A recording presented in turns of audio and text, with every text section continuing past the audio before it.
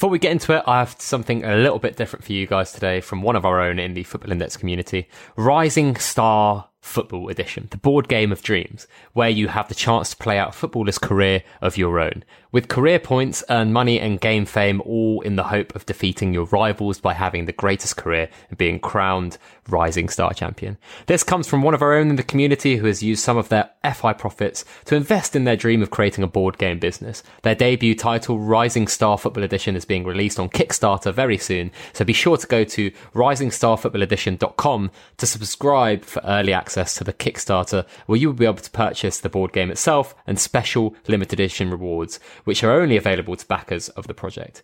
Be sure to give them a follow on all their socials and spread the word. It's great to see these types of projects being made possible by trading successfully on Football Index, so it'd be great if we as a community can get behind this and support it.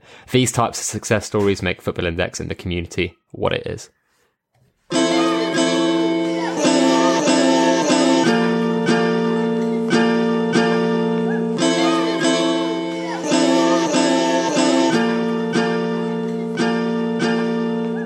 Hello and welcome back to the Football Index podcast, episode 153. I hope everyone's had a good week. It's been a crazy week in Football Index world. One that has felt like basically a year, you know. I've put out so much content myself and with Panda. We had the Figcast Extra, the Figcast Extra videos and so on and so forth. And today, to cap it all off, I've got a really great guest, Seb Wassell. How are you doing, mate? I'm all right, thank you. How are you? Not too bad, not too bad.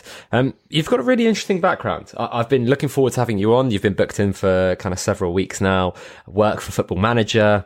You're a Leeds fan, and you're a big Football Index advocate and fan as well. So why don't you tell the listeners a bit more about yourself and then a bit more about your Football Index journey as well? Yeah, sure. So I work for Football Manager. I do, I guess, 2 jobs for Football Manager, a day job and then a night job, if you like. My day job is feature designer, which pretty much does what it says on the tin. I'd say responsible for designing features, but as anyone who knows, design is a collaborative process. There are literally hundreds of people involved. I guess my job is maybe to just be responsible for large parts of it. Sometimes 10% of it I get to have fun ideas, but 90% is writing very large documents that describe how we're going to do stuff and then leaving more talented people than me to come work it out and make it better. And then my other job for FM is the Leeds United research, which means we have, I think it's about 1,000 people around the globe at different levels of seniority, different levels of involvement in football, who do the research for our game. So that means when you look at Leeds in FM, Patrick Bamford's 13 finishing is me. That's, I judged him to have 13 out of 20. Of course, there are other people involved in that. If I gave Pat 20 out of 20, my head researcher might come along and say we can't be having that, but I get to make the suggestion up front, if you like, and that basically involves, obviously I'm a Leeds fan, you can tell because of the Yorkshire accent. I'm a Leeds fan, have been since I was like 10 or 11. Do they trust you then to be completely objective? I guess maybe, but obviously there's a few people involved to make sure that we do it objectively. At the very end of that list, it's QA, right? Everyone and the community as well. People see our data and they have very passionate opinions on football, and they'll tell us when we're right or wrong. But I guess there's kind of a bit of responsibility to try and separate myself, like the Leeds fan from the Leeds researcher. So I'll tend to watch Leeds games twice if I can. Obviously, before all the lockdown and everything, I'd go to Elland Road. Obviously Elland Road every week and then away when I can. And that would be kind of watching it as the Leeds fan, not necessarily paying attention to what people are doing, just being delighted when we do well. Then I'll try and watch things back and obviously look at all the stats. I'm a big fan of looking at the stats and trying to derive a lot from that. And that's maybe when I put my researcher hat on. So if I think, I don't know, Pablo Hernandez, who's probably one of my favourite Leeds players at the moment, had an amazing game. But then I go back and watch it later, and actually all he did was do one standout thing, which looks good on Match of the Day, sure. And, this relates to Football Index, right? You see a player score an amazing goal on Match of the Day, but is that repeatable? Is it something they're going to do again? Were they actually involved in the game overall? And that's why I try and draw my opinions for the research from. And I guess there's a bit of a responsibility as well, because everyone knows I'm a Leeds fan. So if I make everyone great, they know how to come at me, right? So if anything, I probably underrate some of our players sometimes. Because you get into that kind of mindset where you're like, well, I have to be objective, so maybe you tone down your thoughts a bit more than you should. But it's really interesting job. I mean, am I right in thinking you're quite new to Twitter as well, or am I imagining that? I lurked for a little while, probably a bit like Football Index itself when we get into that. I looked around for a little while, had a look what was going on, followed people who interested me, and then I think it might have been last year, or a bit earlier when we released the game. I just wanted to, share some things about the game, talk to members of the community about it, and so I made my profile a bit more public, and obviously went for the, I'm Seb, I work at SI, and I do Leeds research, and it's a nice way of interacting with people. Of course, it's all, as everyone always says, it's all my personal opinions. It's not SI's opinion, and it's not really targeted at anything in specific.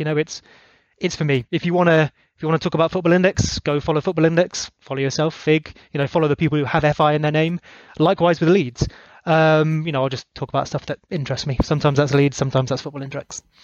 Awesome. Well, we've got loads of awesome questions as well from the community. And as I was saying before we jumped on, I think you've almost equaled Dunwell in being the most prepared guest that I've seen. So people that are coming onto the podcast in the next few weeks, up your prep game, because these boys are they're flying. There's more text written by you here than there is by me in this document, which is we'll see how useful it ends up being.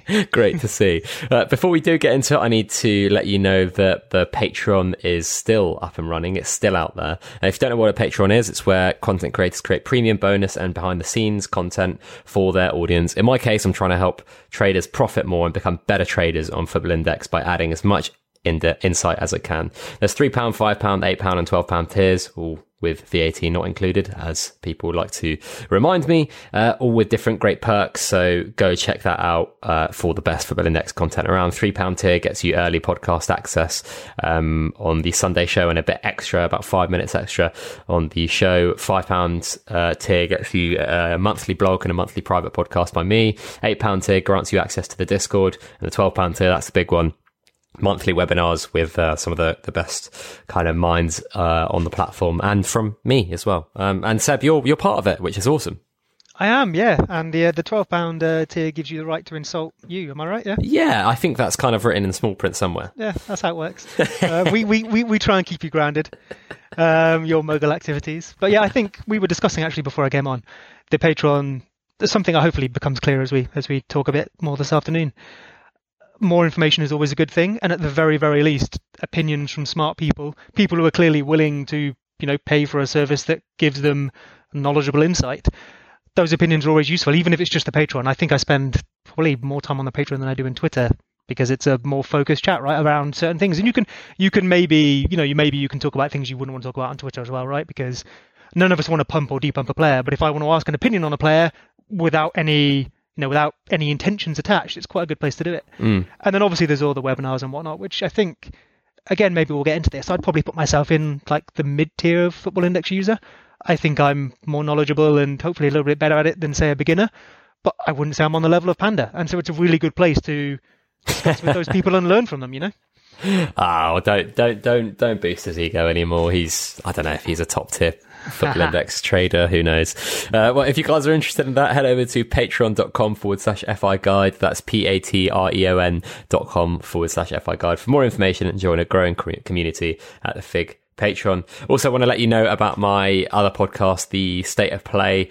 Go check that out. That's about the top 5 leagues in European football with a bit of sprinkling of the MLS there. So that's at State of Play Pod on Twitter. And then last thing, I need to ask you guys a favour. Please go out and fill my survey out. There's already been hundreds of responses, which is awesome. If you go over to bit.ly/fig survey, it's about 10 questions long, and it's about my content and kind of how I can better it and make the content more dynamic and more catered to like what people want, really. That's kind of the aim. So if you want to help make Fig content better and be in with a chance of winning a £25 Amazon voucher, then go over to bit.ly/Fig survey. Right, we've got some nice comments and miscellaneous questions here. F.I. Perez from the Discord, name your Football Manager all-time wonder kid 5-a-side squad. And he says in brackets, if Sonogo isn't in, I'll be appalled. So I guess he's going to be appalled. So we'll go with Tom Madeira first, who, if people haven't heard of him, that's because he doesn't exist. He was in, I think it was definitely before I joined the company, but even possibly before my time of playing. He was the best player that's ever been in Championship Manager or FM. If you Google him, he's 20s everywhere. I think I don't know which one it is, so I don't want to say for certain. But either he was an error or an Easter egg, and he was basically put in there as this ridiculous Portuguese with Brazilian heritage striker. And he was so good to the point that our SI Sunday 11-a-side team is named after him, Tom Madeira. We wear bright orange and we're called Tom Madeira, so he has to get a place. Then next day I might have Jonas London, who again is probably someone people haven't heard of, but in the first year of Championship Manager I played, which is 2000-2001, when I was about 10, you could get him from IFK Gothenburg for about 100k, and he very quickly became worth about 40 million, which obviously in today's money is probably about 120 million. So he gets in there for sentimental reasons. Then I'd go for, it's five-a-side, we don't need a goalkeeper. So Cherno Samba. I think everyone probably does actually know him from FM. He's a bit of a legend. If you were to Google him, I think one of the first things that comes up is his Wonder Kid status on FM as opposed to what he's actually doing in his career. And a couple of years ago, it might have been 16, 17, something like that, one of the promo vids for the FM game that year had Cherno Samba in it.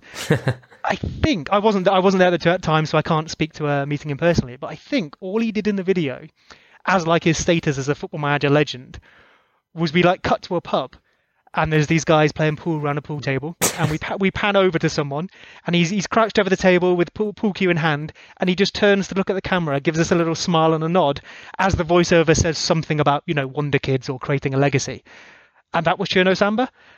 And I figure if he's game for that, he's game for going in goal at five-a-side. So he's going in goal. And then my last two would be Matias Fernandes and Miguel Veloso, who actually probably both went on to have pretty decent real-life careers. Yeah, they're the only ones I recognise. Yeah, exactly. But in FM, they were absolutely outstanding, to the point where I think for about 3 or 4 years in a row, I'd start as Leeds, get us promoted from the godforsaken League One or Championship at the time. And they'd probably been my first signings as soon as I could, and they would just be your midfield, probably I guess one in the pivot and one at number 10 for about 10 years. So and then when we did a game called Football Manager Live years and years ago, I think it was when I was at uni. If anyone asks, no, it's not coming back. That's Miles's, who's our sports director, his line. But even when that came out, they were hot properties in that. So I've owned them enough in the virtual world to want to play with them in real life. So they would finish off my team.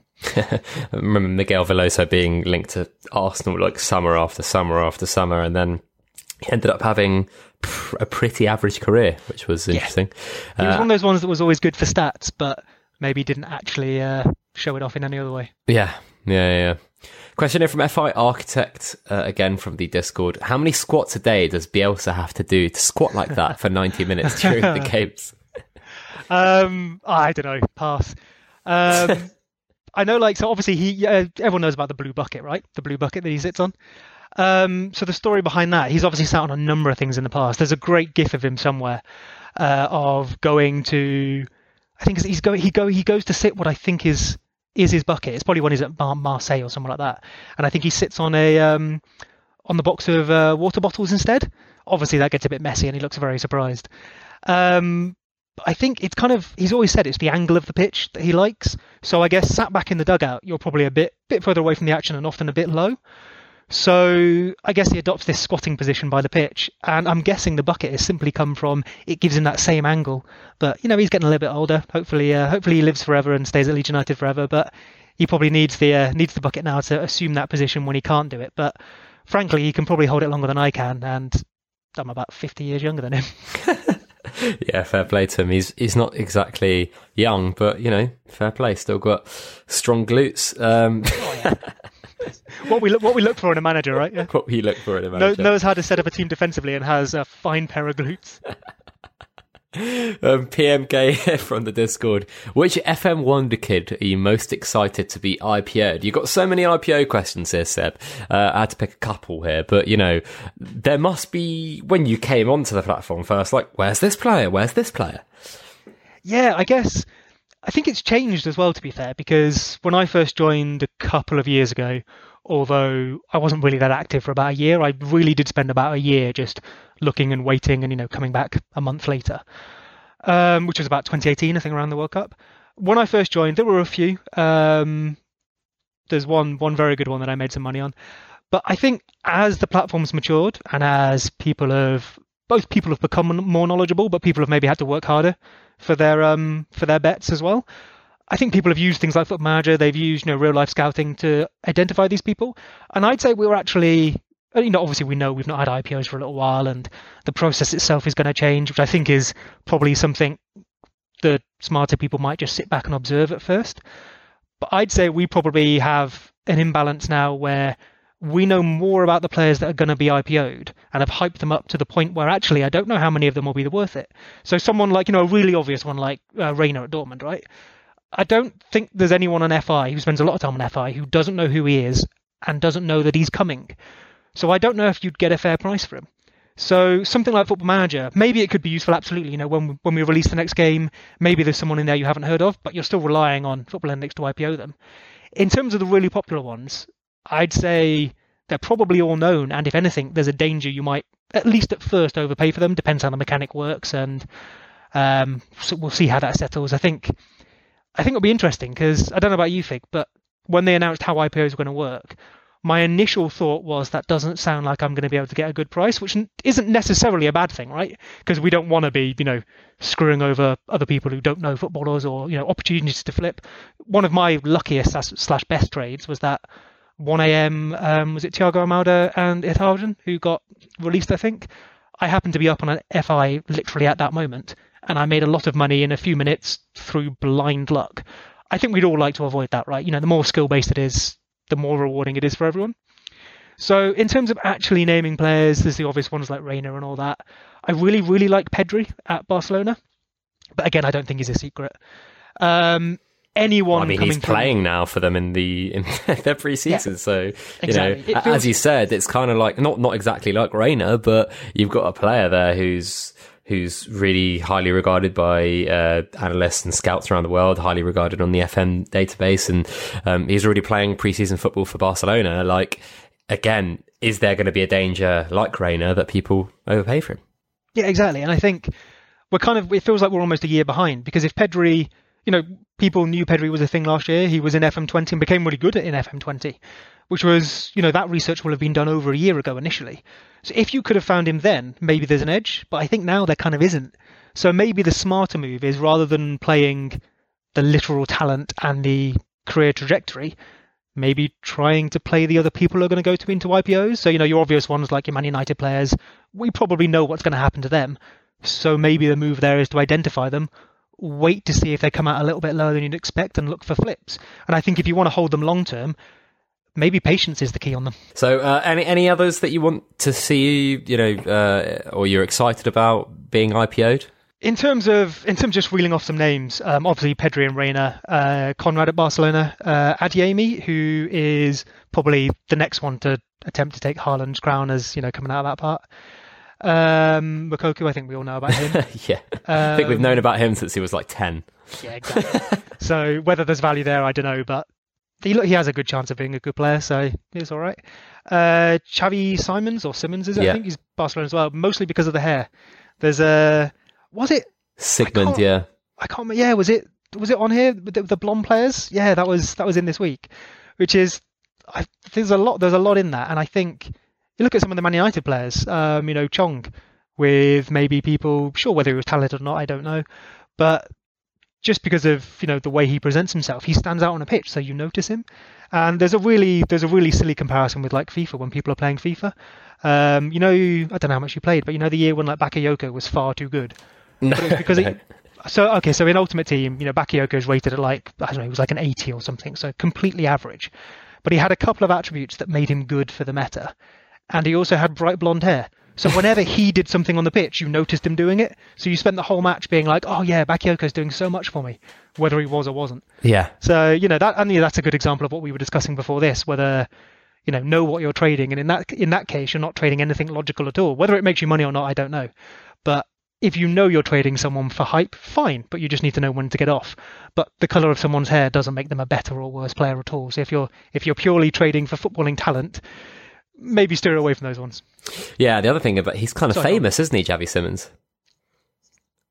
Yeah. Like he actually has like a really big following on social media for someone his age, and considering he hasn't made a professional, I don't know why. I've read about an article about him being kind of like pretty much a superstar by the age of 14, 15. And is Mina Raiola his age as well? So, you know.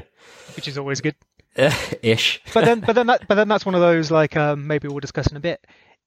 If he's already at that level at 14 or 15, are people actually going to rationally think, you know, how many 14 or 15-year-olds make it? Even Odegaard, who is a very, very solid player, but when he came through at 15, there's a good story about him getting into FM, actually. So I think depending on the nation where the player's from or where we sell the game, there's various cut-offs for where we can have players in the game, obviously for legal reasons. I believe it's 16 on the 1st of September of that year. So Odegaard was 15 when he sort of broke through onto the scene and everyone knew that he was possibly something special. Miles had to go to Odegaard's dad, or Odegaard's dad came to Miles, who's our studio director, to give explicit permission for including him in our game. I can't remember what it was signed on, but it was almost one of those messy napkin stories where we got a little scrap of paper saying it was all good. But obviously since then, you know, if he IPO'd today, how much would he be worth? You know, Real Madrid were looking to sign him. He's looking like one of the best midfielders people have ever seen at 15. And he's still really, really, really good. But he possibly hasn't fulfilled that yet. And I worry sometimes that with some of the young players like that, people only see the upside and not the downside. So with someone who at 14 or 15 is already got this massive profile, how far has he got to go to actually earn that? And how far could he possibly recede from there? And thus, that's part of your value calculation. Really interesting stuff already. We haven't even got into the real questions. Which Football Manager regen are you most looking forward to seeing on Football Index in 2035? So to contradict everything I just said, you need to sign a guy called David Acton, who's a Belgian striker. I signed him for my my Leamington team when he was. I agreed the deal when he was 15. He joined when he turned 17, I think.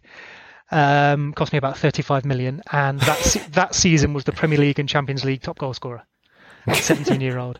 To be honest, I'm not sure he's actually ever going to develop that much. He was one of those players that maybe we put a lot of work into the progression curves at FM. We try and model real life. We try and keep it varied, and obviously there's gameplay aspects to consider as well.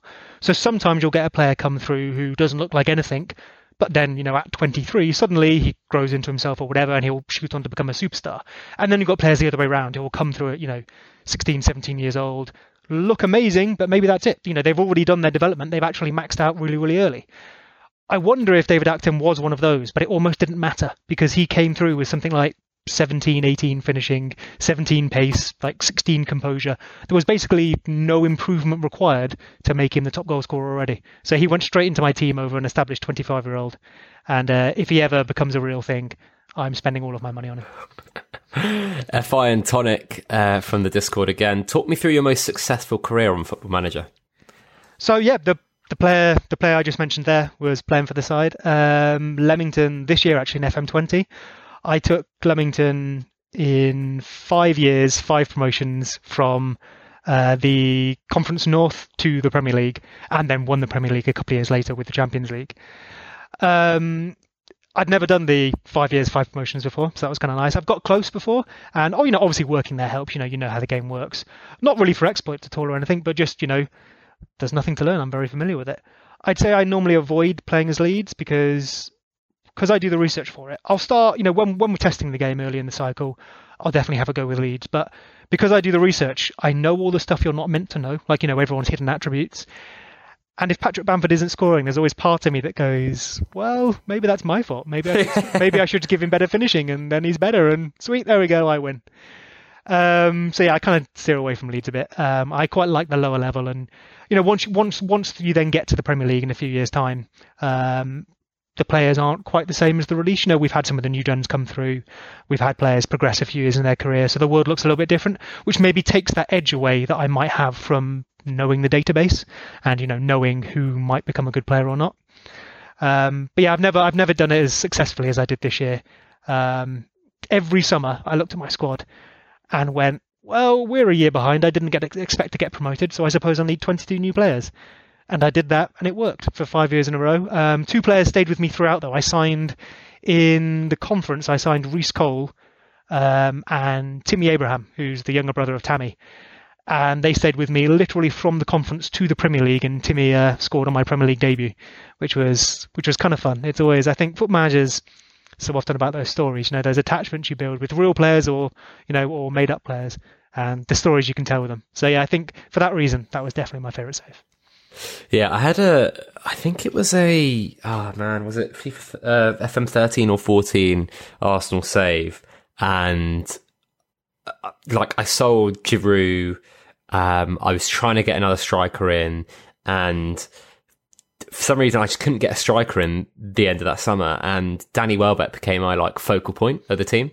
Oh, and it's going well when that happens. But he scored 76 goals in the first season. And that sounds like a bug, mate. Report it. Yeah, I definitely thought it was a bug. I was like, how the hell is he scored? But it was like he scored loads of goals. It wasn't like the rest of my team scored loads of goals. Amazing. So he basically came third in the Ballon d'Or rankings and everything. It was mental. He scored I don't know how many goals for me over the 2 or 3 seasons. And then every summer I was like, should I, his stats don't really tally up to how good he is. Should I buy another striker? And anyone I bought just wasn't as good as him. It's just mental. So I don't know. It's weird. With my Leamington game, I obviously had this striker acting, and I had a great midfield, a decent defence.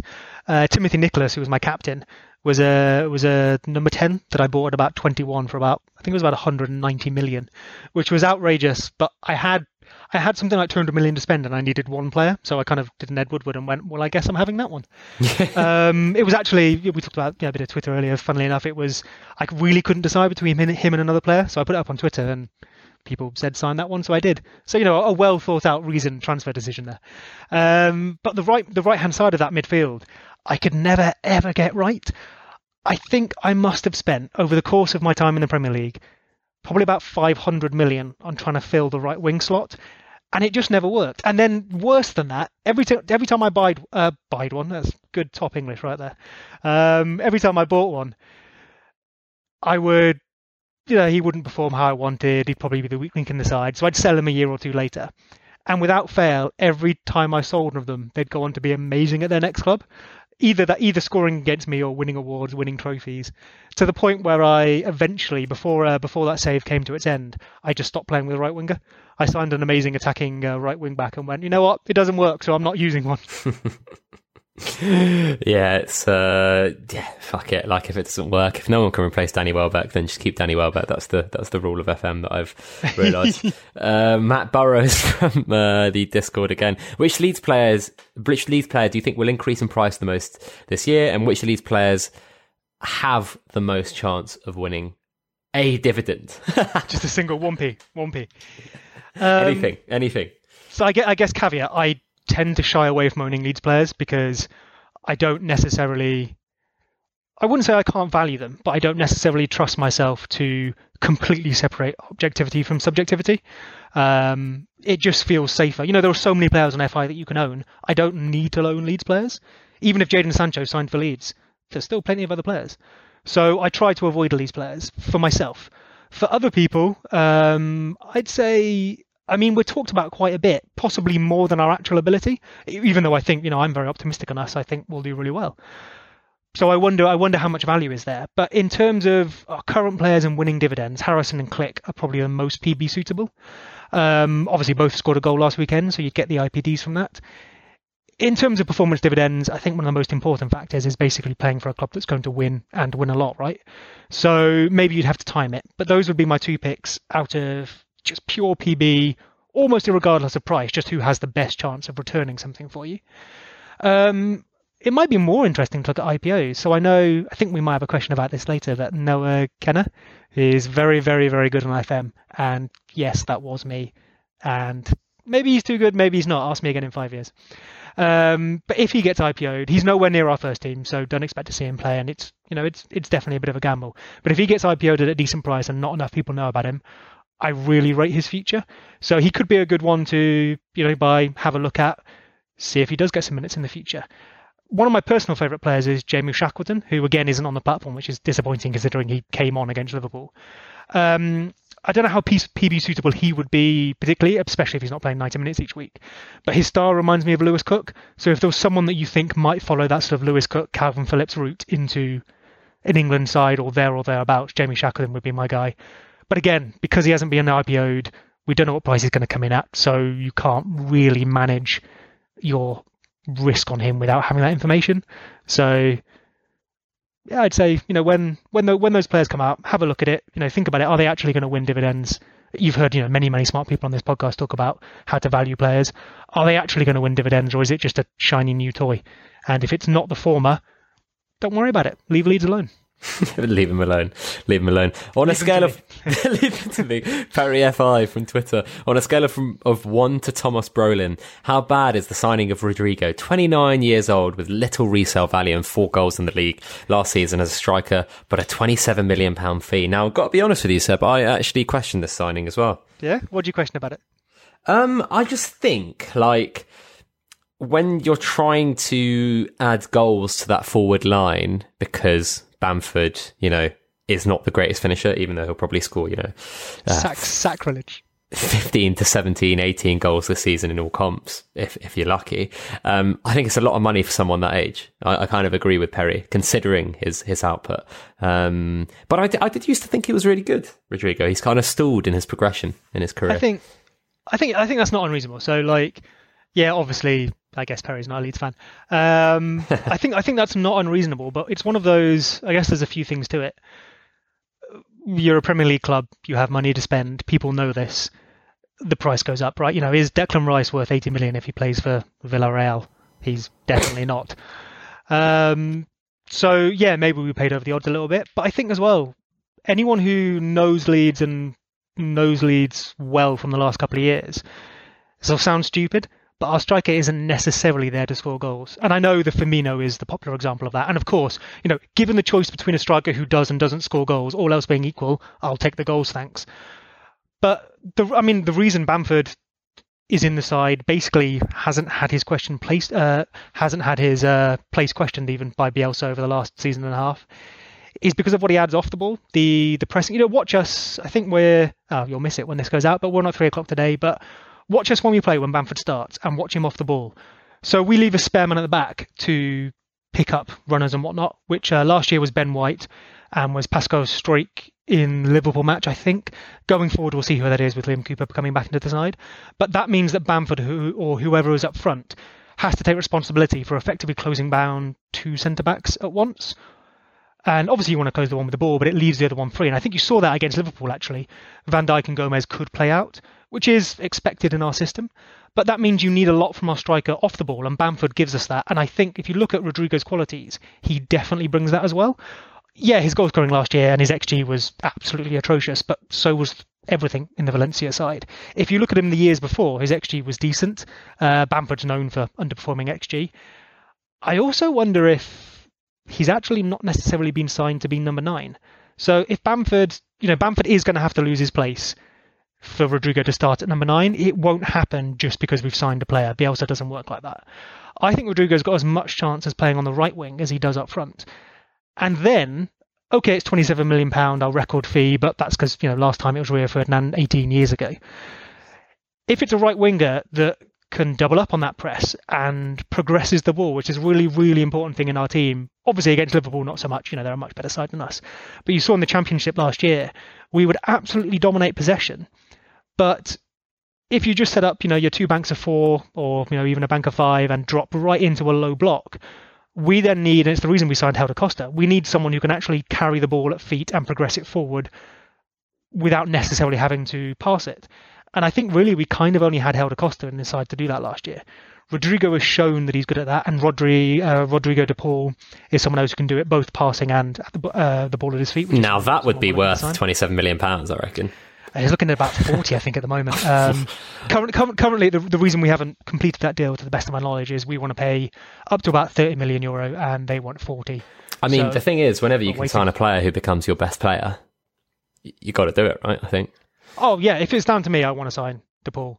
I mean, I trust how the clubs run nowadays, at least, and I guess we're kind of playing a bit of a game of chicken. If De Paul actually wants to come to us, and we're the only team offering close to their asking fee and they want to sell eventually, then I guess he'll come to us. It's a bit of a game of chicken.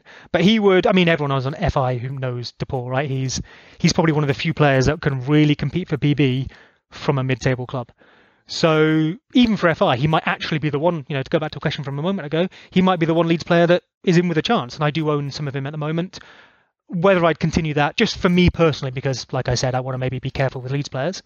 I don't know. But in real life terms, I'm all about that. He would fill that Hernandez slot, which we need. Hernandez is getting old. He has injuries. So even if he doesn't drop out the team, it's important that we plan for the future there and have someone to rotate with him. And I think he'd immediately be our best player. So likewise, if Rodrigo's doing a job on the right-hand side that fits into the system, maybe it's just one of those, you pay the money for the player you want. Question here from Dave W. Has Seb ever completed Football Manager and working from the Conference to Champions League in 6 seasons? 6 months. 6 months? That would be quite some feat, wouldn't it? Yeah, maybe someone with some of our internal tools. See my previous answer. I did Leamington in 5. It's on you. Oh, Leamington in 5. Checkmate. Oh, yeah. Ben Q here from the Facebook page, where you can find on facebook.com/Football Index Guide. Please go and follow and like that page, because I want to build that up a little bit and make that into a positive Football Index Facebook community. Who is going to be this season's breakout performance buzz star? I would assume TAA, Trent Alexander-Arnold, was last season's. So this is always what people want to know. Who's going to be the breakout star this season from a Football Index standpoint? Ooh. I guess it depends how you quantify a breakout star. So I guess for me, that would be someone who maybe even in just CA terms, because of their PB performance, is going to return the highest. Maybe someone who, we haven't thought of. For me, I quite like those players who show the underlying stats, have a history of returning, but maybe have fallen out of favour. So someone like Insigne, he seems... For the price he is, it depends on how you project them doing, but Napoli underperformed last year.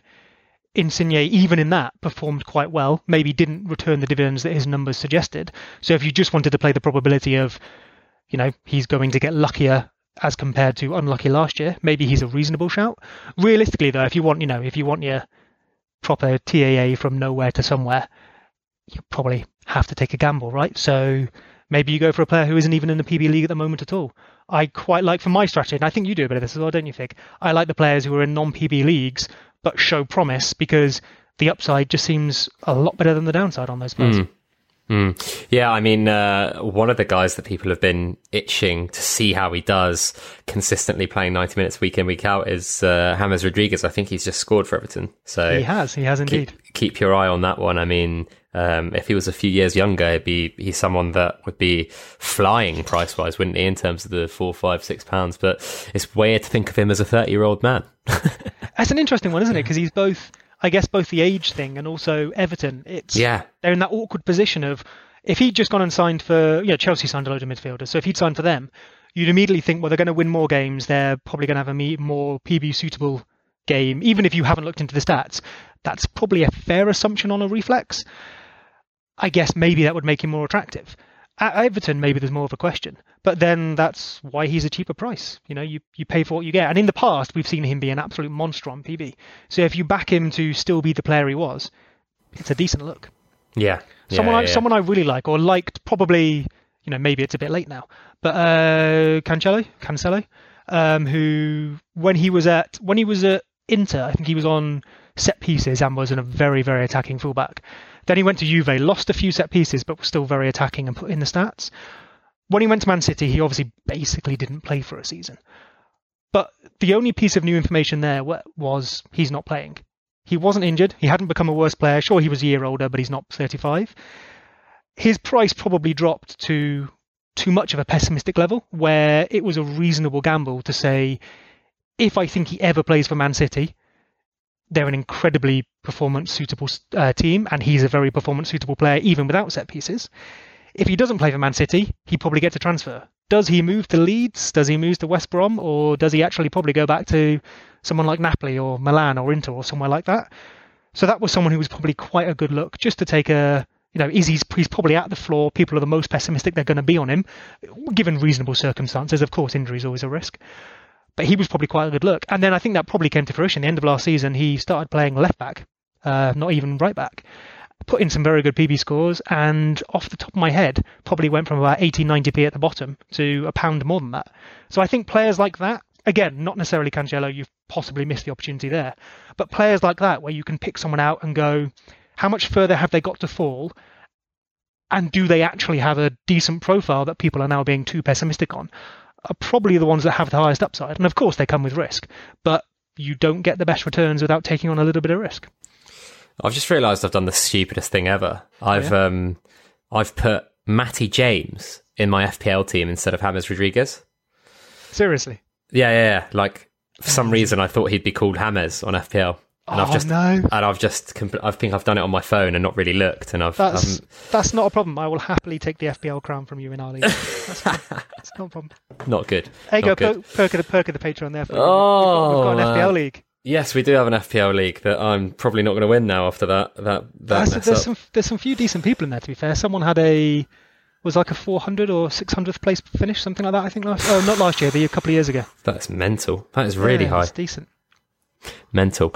Just before we get into it, I need to remind you that this podcast is sponsored by Index Gain. They've launched a product recently called MyIG, which helps traders manage their portfolios as well as view real-time spreads and price across the entire index, analyze price moves for your players over multiple price periods simultaneously, get real price alerts straight to your phone for the players you hold or are watching. You can use the code FIG2020 for £5 off your first month, or if you go for the 6-month membership, you get a free month and £5 off your first month over on indexgain.co.uk. So go check that out. So first and foremost, before we get into some proper questions and stuff, I wanted to take you back to Sunday. I think I did this, Panda, but I want to hear your thoughts, reflect on that period where I think there was a lot of fear, a lot of emotion going around in the community, and I just want to hear your retrospective thoughts. Yeah, so you mentioned the notes earlier. I think this is probably where I've made the most notes, and I think it's probably something that a lot of people much more knowledgeable than myself have had their say. So I don't want to reiterate that too much. Go listen to the podcast and the videos you did this week. But I think initially you'd either be silly or a psychopath not to have had that moment where you go, "What's happening? Am I in trouble?" I think my first thought when I saw it, I probably logged on there was a match that evening, wasn't it? What was the last match on Tottenham? Was it on PSG? Sunday? Tottenham Everton or PSG? Oh, of PSG.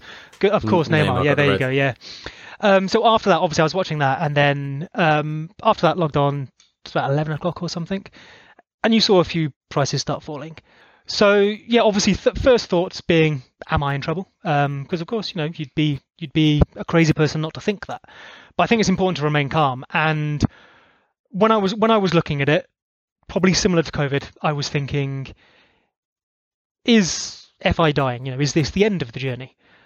The answer to that is pretty much no, right? Even if you don't start thinking about yields and all that sort of stuff, I think we know enough about them to know they're not going to let their company, it's literally their livelihood. They're not going to let their company go under because someone dropped, 20%.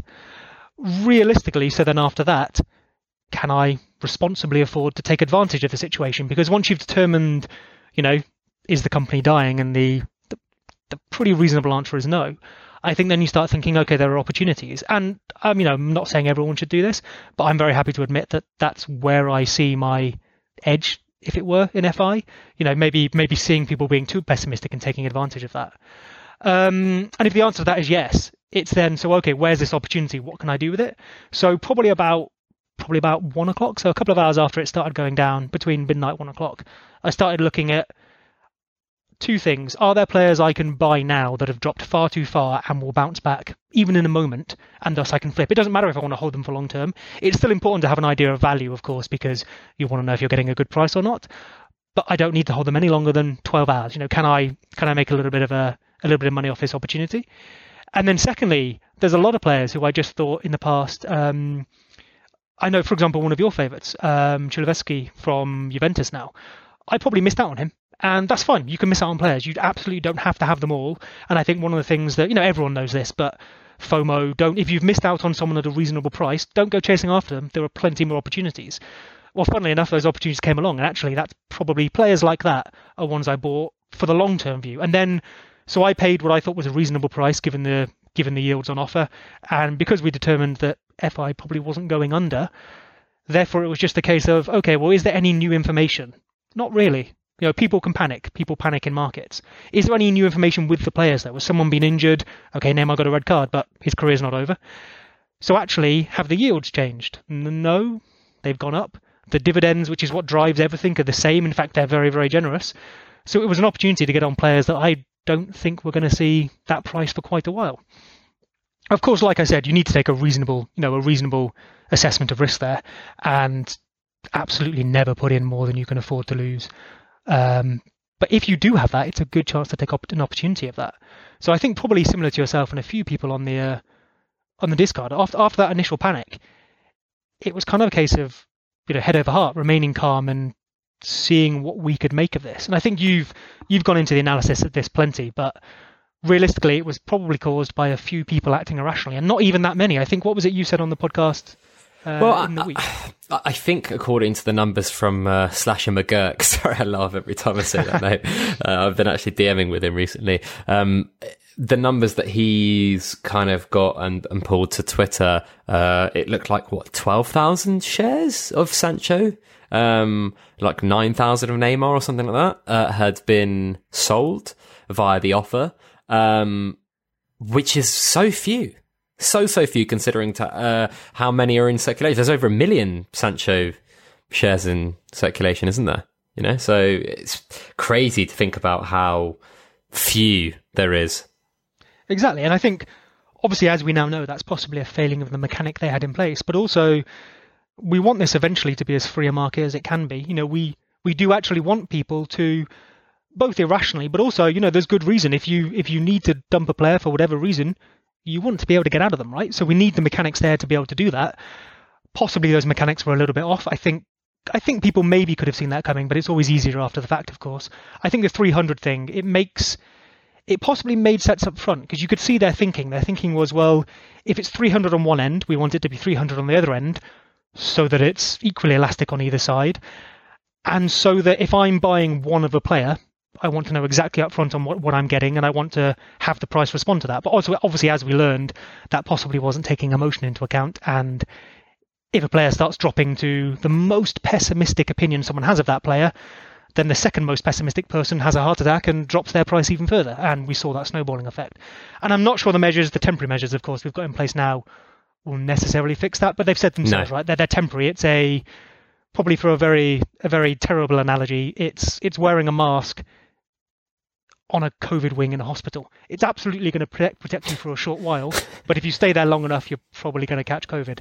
So realistically, you need to treat the cause, not the symptom, right? Yeah, precisely. And do you think those, I guess I call them fail-safe measures now, do you think they're too aggressive by FI? Do you think the penny undercut thing is too small an increment? Do you think that's restrictive too restrictive compared to a free market? Or are people going to be surprised by how quickly prices fall, as you've kind of alluded to? I think instinctively both the 900 share thing and the 1p movement thing feels too restrictive, but then maybe that's what was needed. They took a little while, which I'd rather they did nothing, a bit like us as traders, right? I'd rather they remained calm, observed, and then made a sensible decision as opposed to rushing into something. I think overreaction is the wrong word, but I think they've taken the strictest measures they could simply to plug those, I think you said the other day, plastering over that gap in the wall until you can fix it properly. It will stop it happening again to the same extent, but if we all conservatively want to get out of one player, we can make that happen. We can work together to make that happen, and 1p won't stop that. It'll just make it slower. And realistically, even if it happens slower, you still need someone to take your offer for you to sell that player. So if no one's willing to buy, it almost doesn't matter what speed that player drops. But it will hopefully allay a little bit of panic. Long term, I think something I've observed about FI, and I think plenty of other people have as well, is maybe their planning isn't the best, but their reactions are pretty good. So they don't necessarily, I don't know, I think COVID had a bigger effect on them than any of us appreciate. Not necessarily financially, but in terms of their plans. They went into this year going, we've got this massive marketing budget upcoming. We've got a partnership with NASDAQ. Before that, we might do order books. I'm not sure if that was a reaction to COVID or if it was planned. But we have this massive plan in place. And then literally a once-in-a-century thing comes along. And their first move was really, really impressive. Of course, their first move was self-interested as much as it was looking after us. You know, they stopped themselves bleeding money by a function of stopping us bleeding money. And you can't blame them for that. They're a company. You know, what's their reason for existing? Making money. They've got to pay their people. So I don't mind that at all. But I think from that point onwards, because they hadn't had the opportunity to plan for it, I think you had is it Akash on the podcast? Yes. And they were talking about 8 weeks to conceive and implement the matching engine, which is crazy. Both impressive that they reacted, but maybe that's where we start seeing the flaws come in. The fact that they felt they had to respond, and they did, which is fair play, but their plans went out the window, and then maybe they didn't effectively war game, if you like, the rest of this year.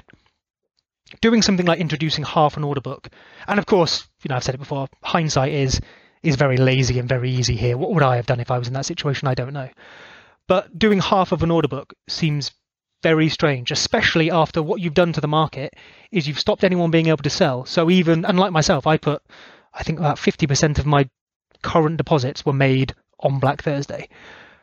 But I then put that in and can't get it out, which is why I only put in what I was happy to, you know, not touch for a year. I then can't get that out until they change the market or something significantly changes. And we saw prices drop massively because people were worried, which is fair enough. But again, a bit similar to this Sunday. If COVID wasn't going to end the world and you had affordable money available, then it was logical to take advantage of that situation. But I think then it was stuck, and we didn't have then the facility. We didn't have the other side of the market being able to actually realise the money we'd put in.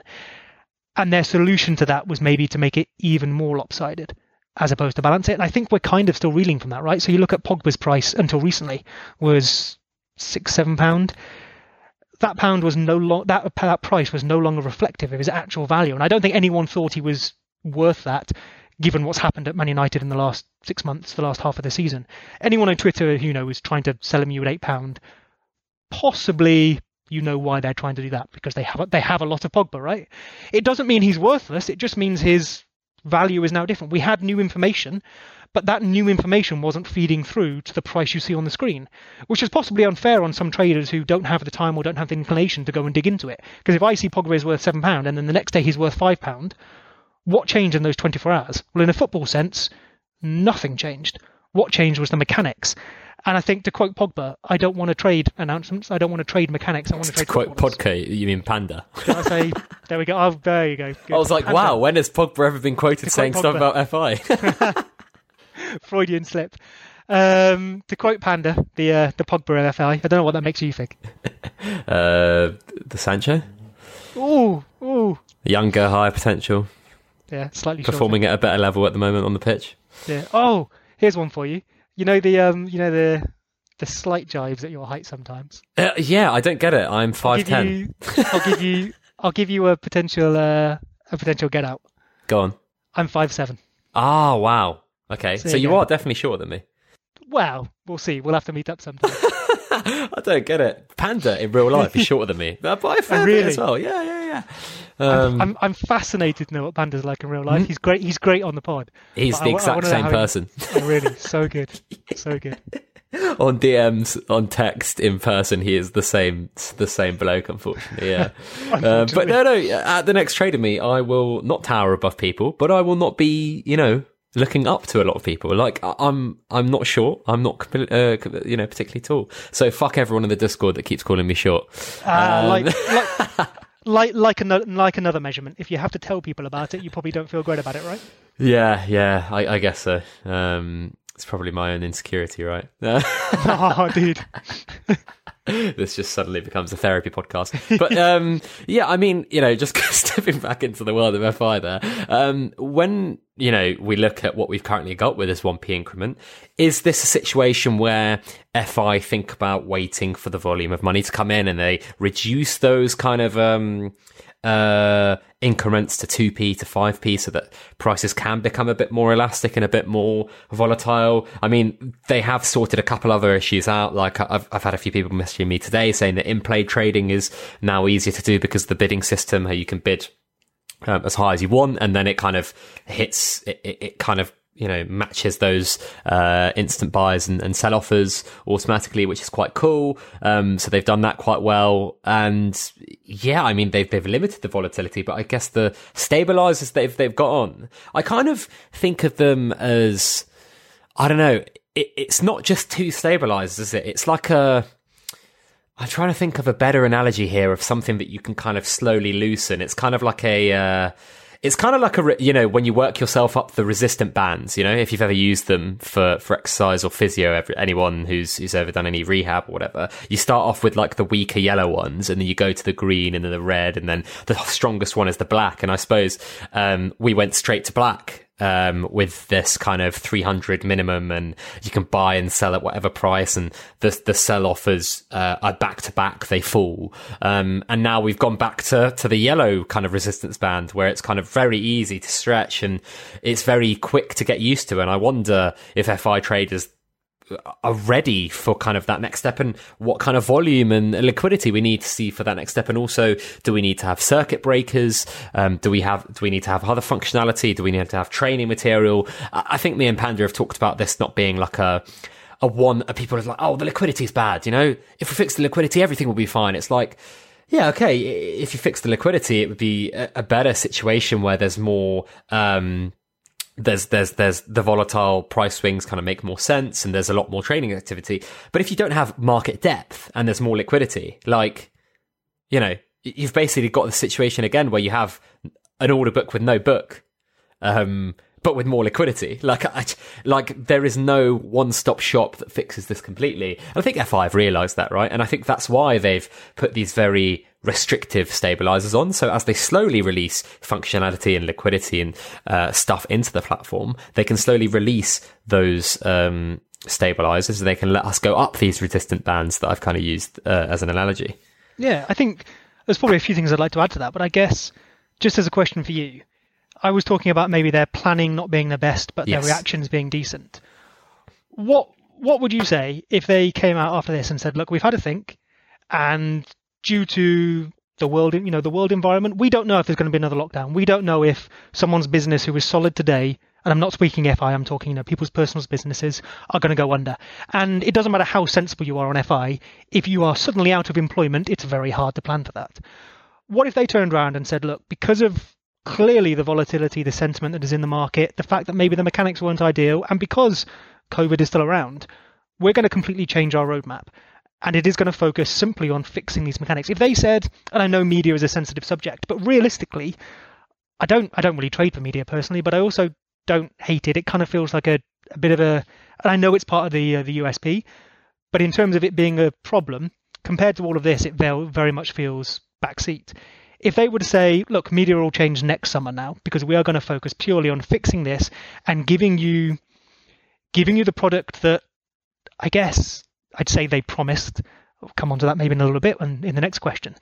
But the product that it's meant to be, the product that they intend, with the mechanics that are well thought out and allow users to use the product in the way it's meant to be. What would you think if they came out and said that?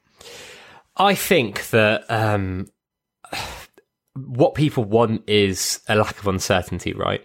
And I think we've talked about this in relation to media, for example, right? So we've talked about kind of should articles mentioning X, Y, or Z stay? And at some point, this festers and becomes such an issue that people are very much more of the opinion that I want something sorted, whether it's kind of the right thing or the wrong. I just want to know where I stand, and I want the line in the sand. It's kind of like Brexit, right? It's been going on for so long. Most people in the country now, like 90% of people, like your average Labour person, don't give a fuck about it anymore. They just want an outcome one way or another, for whatever reason, right? And I think it's the same, right, with media, but I also think it's the same with kind of FI's future-proofing and their roadmap. So in this situation where we're kind of now in this stabilization point, with FI. If they did come out, Seb, and said, for the next 3 months, this is what we're going to be working on, and we've actually tweaked our roadmap so that NASDAQ comes in 3 months after we planned because we're concerned by COVID, and they can obviously make clear we're not concerned by COVID affecting us in particular. We're concerned by its effect on kind of the macroeconomy, people's spending, people's expendable income, and also governments are very much getting on to gambling companies during COVID because for obvious reasons, right? Like if they know, like governments know the economy is going to shrink and we're going to be in for a tumultuous time over the next 12 to 18 months, they want to make sure people are spending money on things that they need to live day to day, their bills, etc. And I do think, if they did come out and say, look, this is what we're looking at for the next 3 to 6 months, and it's changed slightly. This is what it was. This is what it is now, with the, revelation of the community not being ready for a full free market, and also with COVID potentially becoming a force again, not only in kind of our daily lives, but in the UK economy. This is what we're going to do. I wouldn't be too annoyed at that or concerned by that, as long as we know what it is. Like if we have the line in the sand as a community, we can say, well, this is the game in front of us for the next 3 months. Yeah, I think that's fair. I think to go for a pretty rubbish analogy, what it felt like has happened, maybe because of their actions or maybe because of their reactions to the state in the world, it feels like we've gone from thinking babies are delivered by storks to reading the Kama Sutra. We weren't ready for that level of detail. We didn't know what to do with it. And I mean, even if so you shouldn't do that, right? And if you do, you end up with traumatized people. And I think we're those traumatized people. We went from something that was very, very hard to lose on and kind of wasn't. Eventually it's going to be trader versus trader, and it kind of started to get that way. And obviously that means some people have to lose. It doesn't mean everyone has to lose. It means different people will lose at different times. But realistically, as soon as instant sell on FI side was removed, they were no longer the ones particularly taking the loss on your bad trades. And I think without COVID, I think we would have had more time to learn that, right? We would have had more time to go, I've made a bad trade. Why did I make that? How can I not do it in the future? But overnight, we went straight to, being given that Kama Sutra, and I'm going, oh my God, what is this? I don't understand. Run away. And I think that's as much on us as it is on them. But if it's their, if it's in their interest to have a knowledgeable consumer base, and that's how they're going to earn the most money for themselves, then it is their responsibility to educate us, just as much as it's our responsibility in ourselves to look after our own money and to learn about something that we're putting not insignificant sums into, right? Yeah. I think you've used a amazing analogy there with the storks and Kama Sutras. I think it's really good there. I do want to move us quickly on to one of the other announcements, which was the sessions. What are your thoughts about that? Potentially, this is being used as a trial, but potentially could be a long-term thing in terms of having market downtime. Fundamentally, I really like it. I would like it to stay. I mean, there's a reason it's in other markets. Even again, if FI is a gambling product that, sort of stars itself on a certain type of market or what have you, it doesn't mean we can't have things that are included there. I think it works. I think it needs a little bit of consideration. Again, like so many things, they've slapped it in place and it's decent. But I wonder why they chose 11:30 and not midnight, considering media can change. It's only half an hour, but last night we saw who was it tied at the top? It was Thiago and Gareth Bale. They were changing loads all the time. Now, while I can't actually earn dividends from betting on either one of those players, I am learning new information. So if it was closed at midnight, I think that might match a bit more with how some of the rest of their product is working. And then if you want to look at opening again in the morning, maybe it would be sensible to open it after they've released dividends and things like that. Because naturally what you're going to get is the pent-up selling and buying, bottlenecking at certain points at close and open of market. So if we have the traditional IPD sell-off or PB sell-off or whatever at the end of a night, that's still going to happen. It's just now going to wait till 7:30 and possibly be more extreme because everyone has a specific time in which they're going to do it. And it's fastest. There, you beat me to it, exactly. Which isn't necessarily a bad thing, because actually if I know it's coming, more information is good. If I know it's coming, I can react accordingly. But then you have to be very careful about that timing. And I'd want to make sure they've got that timing right, and I don't know if they have. I would like to see it continued in the future, provided, of course, we'll learn what happens over this next week or so. One thing to keep in mind with it, though, is if we do go for pooled liquidity in the future, does closing the market work? Because if we open markets in America, well, you can't close it halfway through their day. Yeah, it's a great point. To go, there's probably a few negatives there. One positive I would like to highlight is something that really impressed me recently. And actually, we talk about, my reaction to Black Sunday. You weigh it up. Is FI a company that I want to, bet my money on, as well as literally betting on, the things they offer me? I think the company's growing very fast. I know it's 5 or 6 years in now, but some of the way it operates, you still wonder, do they have enough people? Are they big enough? Has actually their idea, which is, this could only really be a positive, has their idea actually outstripped their ability to deliver the idea? But Adam Cole used to be absolutely the face of it, right? There's even a not Adam Cole Twitter account. All the communication used to come from him. And we saw that, maybe one of his Q&As wasn't a great idea. What's really, really impressed me is that he responded to that by going, I'm going to step back. So he's still involved, I assume, as much as he ever would be in FI Towers. But in terms of on Twitter, in terms of talking to us, it's now Football Index, and you would assume there might have been a professional PR person hired to do that role. And that really impressed me, because he's separated ego there, right? It's really tempting to be, I am the big I am, I came up with this cool idea, I'm making dollar, you all love me, look at my face on the side of a bus. And he said no to that. And I think that's a really positive sign that actually his interests are, of course, his interests are making money. That's why he operates a business. But his interests are actually seeing his baby grow, not seeing his ego grow. Yeah. Particularly, getting the comms officer in has been a really good move by FI. It's been a really, really good move. So it's interesting to see how that develops. Their comms over the last couple of days, a few days, have been really good. So yeah, I think there's been a lot of developments there, and I think it's been for the positive. And I think longer term, you're going to see why that's really important, aren't we? Absolutely. So I saw you tweeting a little bit here, Seb, about FI's kind of UI and design. As a designer yourself, I want you to talk me through some of the things you've been posting and kind of tell me why they're so important to the product. I realise we haven't even fucking got into the questions and we're an hour in, but this has been such good stuff that I can't really stop you. All of this will be cut. No one will hear any of this. All gone. I can't stop you mid-flow. I'm sorry. It's too good. But yeah, tell me, they seem such simple things when you put them on paper, even in your crude paint. You didn't even ask for my Photoshop expertise, but why is it so important that the UX and UI is improved on FI?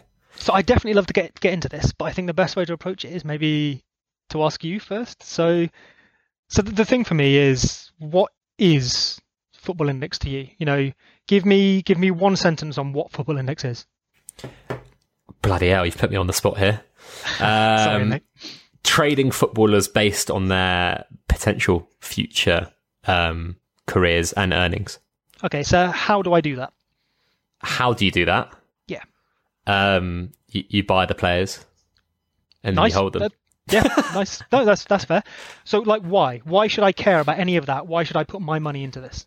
Because it's a revolutionary way to gamble, and the returns are extremely good in comparison to other gambling or alternative asset classes. Cool. So I think those are really fair answers, and it almost doesn't matter if they're right or wrong. There probably isn't a right or wrong.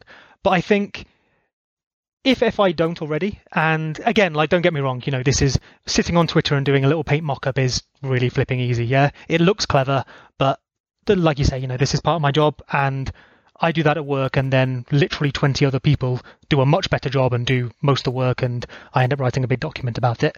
It's a collaborative team thing. But if I was at FI and they don't have those things stuck on a wall somewhere, I'd really want to know why. They need to know, and I think we've kind of seen this a bit in the past, right? What their product actually is. So what are they trying to deliver to us? How are they trying to deliver it? And how are we interacting with it? And then why? And that's the really important one. Why should I care? There are so many things out there, and I have so little money. Even some of our wealthier people on FI, and even the wealthier people we maybe would like to attract in the future, they have so little money in the grand scheme of things, and there's so much to do with that money. So why should I put it in this thing? And I think those are the questions you need to answer at every single thing you do. And the easiest way to do that, and when I say easiest, I mean both low effort, for my little paint job on Twitter, and also in terms of implementing it, but sometimes some of the highest impact stuff is just removing those barriers for the user and considering.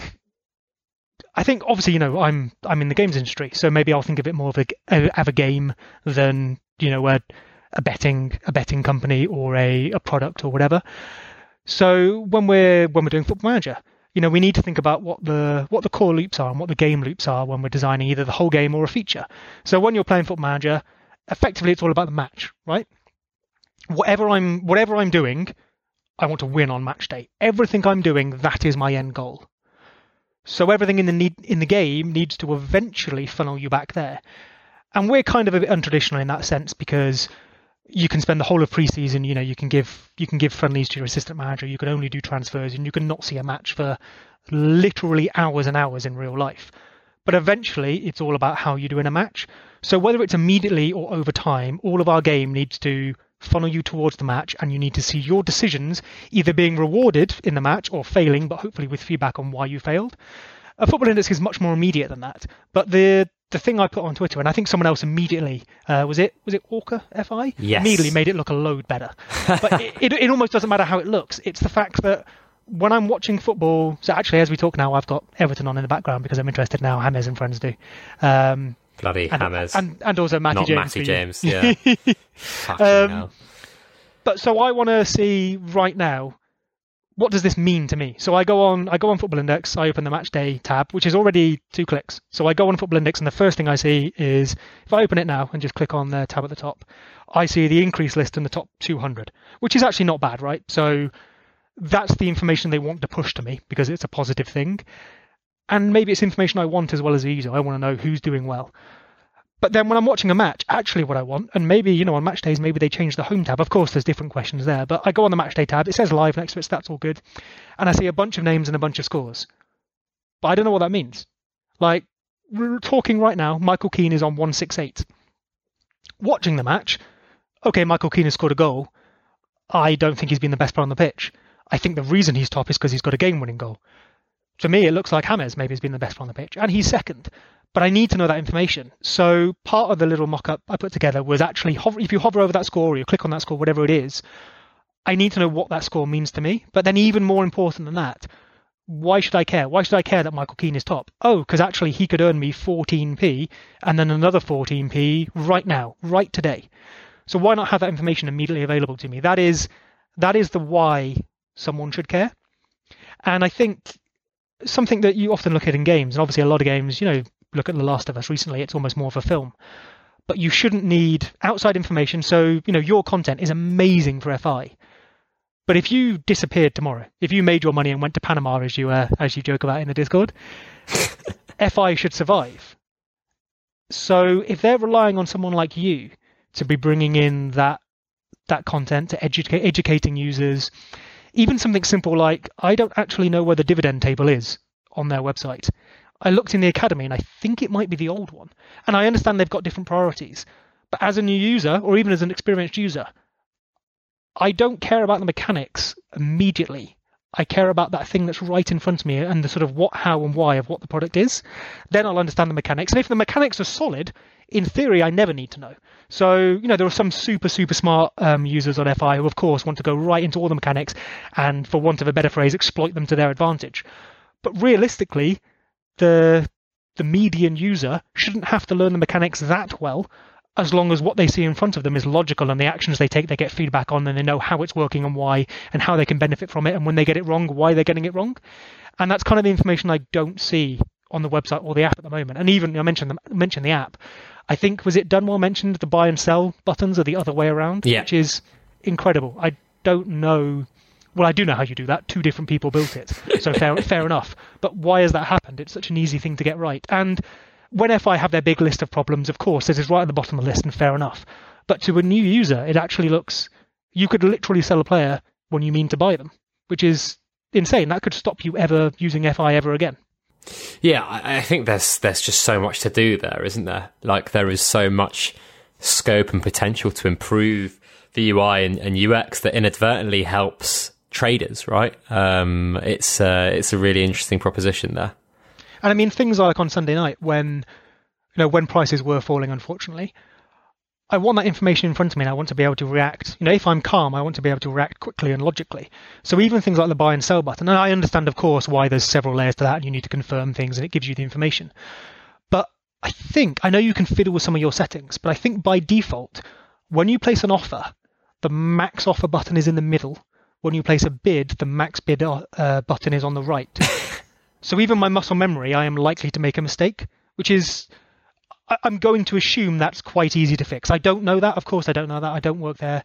But maybe the reason it's not easy to fix is because the person who's responsible for that is very busy fixing the underlying mechanics, which is absolutely fair enough, but that probably shouldn't be the same person.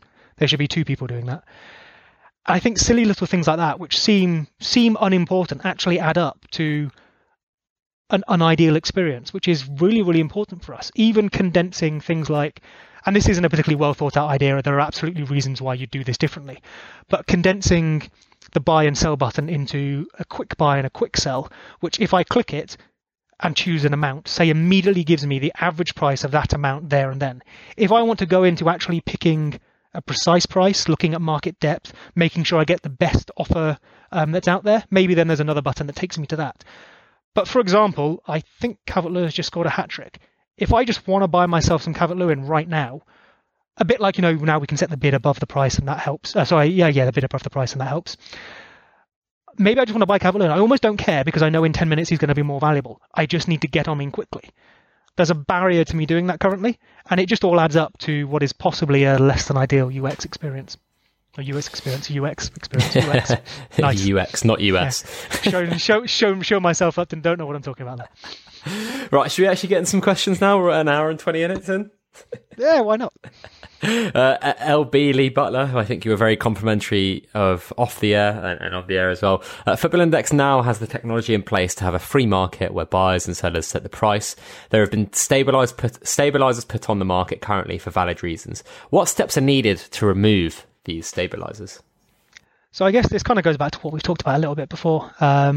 And interested in your thoughts as well, so please by all means jump in. But I guess, do we need them? Yes, but should we? Possibly not. It's unfortunate we had to in the first place, but it's a decent reaction to the current situation. I'm more interested in knowing what they do next. It feels like maybe they have... I don't know, if how many free hits they have at this, but at some point they run out of luck, right? I'd like to see the next time be the time they get it properly right and we don't need another reset. I think, again, as we mentioned earlier, it does all trace back to COVID, and you can't see that coming. And their reaction to that has been fair enough at first and maybe a little unideal since. We do need more users for a fully mature market, and maybe we need help from FI. We need mechanics in place until we have that, because no matter how many shares you set that number at, 300, 900, whatever, if we don't have enough liquidity around, that's always going to be overly sensitive. We need more sensible people than we have irrational people, effectively, for that to work. I think maybe setting it as in a percentage would really help. So the fact that Sancho's price can be affected by the exact same number of shares as, say, Lucas Dean, who I'm seeing play right now, doesn't seem to make sense when one is 10 times the price. That doesn't quite seem to make sense to me. I'd rather see maybe something a little bit more flexible around that. But those are things we can look at in the future. I think really, and you and Panda have covered this a lot more than I'm able to here, we possibly acted a bit early, bringing in what they did.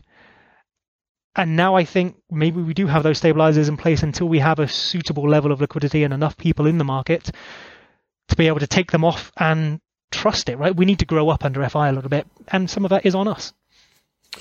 Yeah, and I think, I'm looking at one of the written things that you've put here and one of the things you've just said. Do we need them? Yes. Should we need them? No. And the blame falls on a combination of FI and the community on the should we need them. But again, I think FI quickly realised that one thing doesn't fix this, right? You up the liquidity, but then, crap, well, if we've got no depth, then people might be in the same kind of confused situation where they don't know how much money is either side of the buy price. And I think it's a reaction that's warranted. but in an ideal world, not needed. But FI have kind of realised that they've bitten off more they can chew in terms of, implementing a system that essentially wasn't fit for purpose for the community and customers that they have at large. Yeah, absolutely. And I think market depth is a key part of this. I think no matter how you choose to bet and trade in our market, and no matter what they put in place, more visibility, more transparency linked to the UX thing is important for me when I'm deciding what to do with my money and what to do with my shares. So, if I only see one price on Sancho, I've kind of only got one decision to make. If I see several prices, I've got more information and more decisions. And the way I like to use FI anyway as well is to sort of operate between those spreads. So if I see someone selling a player at what I think is well undervalued and I can make a margin there, even in the short term, never mind the long term, that's the game I want to play. But to do that effectively, I need more information on, is this a good price because one person has done something silly, or is there maybe a trend going on? What does the depth look like? What happens if, I think, was it you said you bought a couple of hundred shares of a player and they went up £1? Yeah. That's, even though that doesn't necessarily, I say it doesn't affect you, I guess it does, because you, in theory, there could immediately sell, or at least offer, for £1.50 profit after commission. Before commission. So even though you might not act like that, knowing that if I'm the one that buys those shares, I kind of, in theory, the next person who wants to buy has got a lesser bet, if you like. There's a smaller opportunity, a slightly higher risk. That's all good information for which I can make my decision.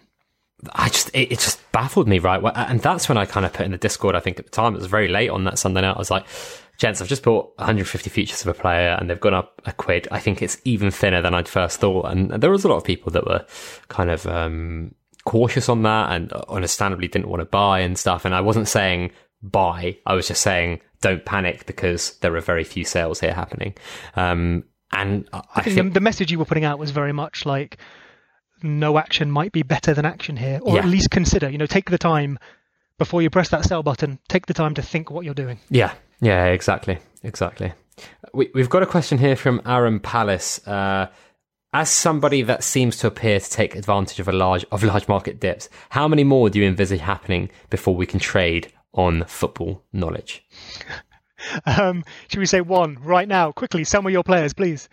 Realistically, of course, we don't know. And in a healthy market, there should be dips. There should be periods of boom and periods of bust, because, even in a market that doesn't have cycles and this is a good point where I think maybe something we'll come on to a little bit later or even now, where it's a betting product that sort of models itself after a market.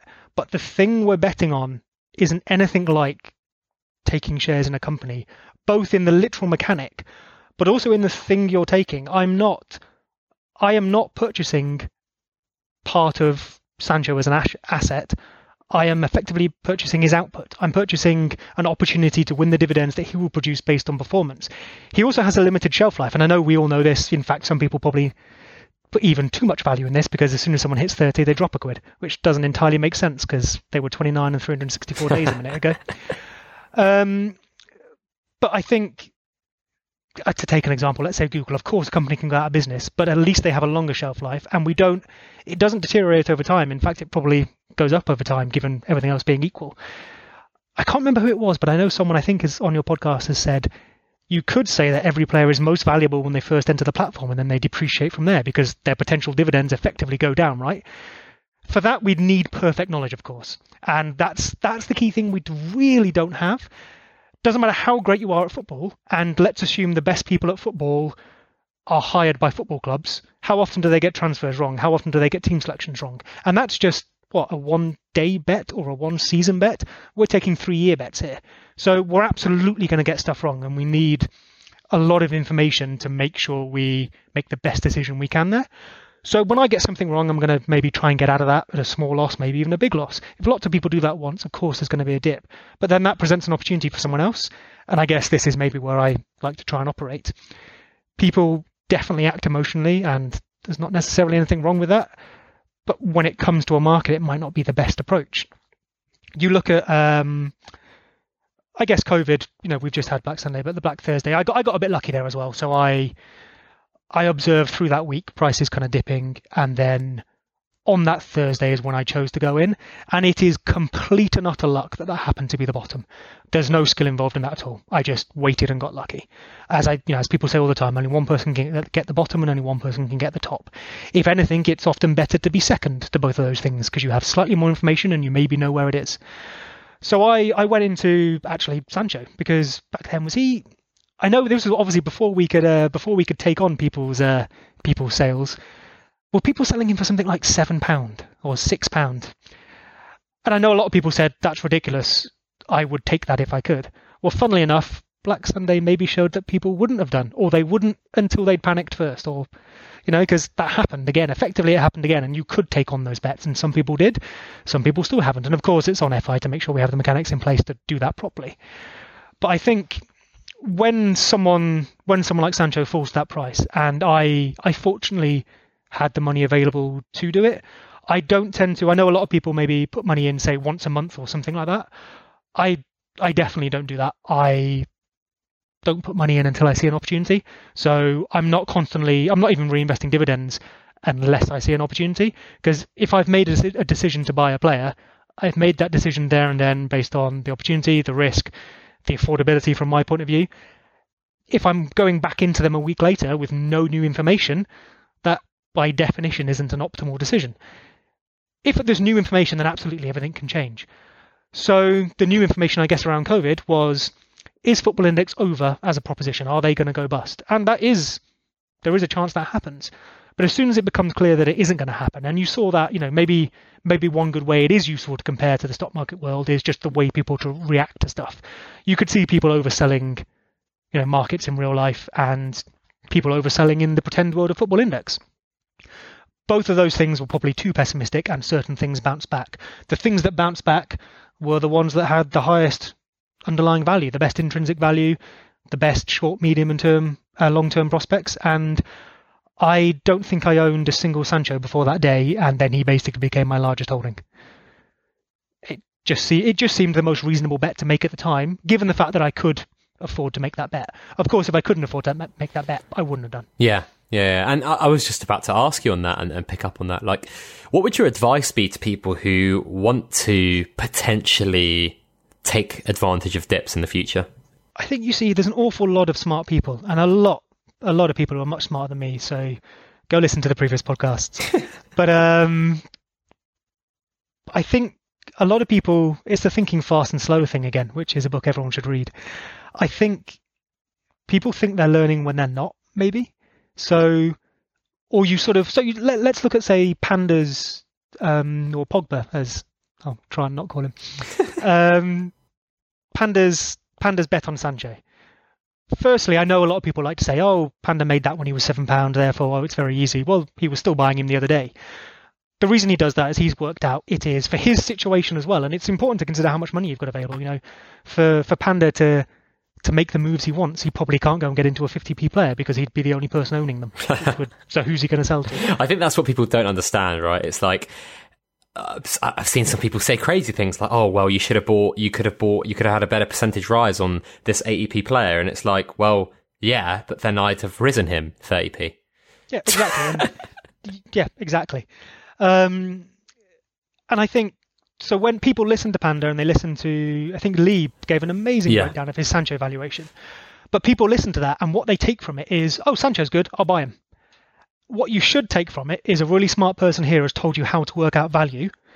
Do you agree with them or not? If you do, go do your own calculation. If you don't, work out your own valuation. The thing not to take from it is Panda says. Because if you're trusting Panda to be a super smart guy who is making a smart bet, the one thing Panda isn't doing is doing what Panda says, because he's the only person in the world who can't. He has to make that decision for himself up front. So everyone who's just copying him, by definition, is not doing what he's telling you to do. So you're not copying the smartest person, you're doing a silly thing. And I really think, so going forward and in taking advantage of dips, you need to have, the most important thing on FI is to have a valuation of a player. It almost doesn't matter. Hopefully you improve this over time, but it doesn't matter how accurate it is as long as you know how you're working it out and can refine that over time and learn from your mistakes. So things like, COVID, of course, I absolutely took a gamble. I was in a position to do so, which was fortunate. And for the record as well, I have a low 5-figure portfolio. So when I say I put 50% in... You didn't go absolutely insane. Yeah, I can pay my bills, I can pay my rent. We can pay a house deposit in the future.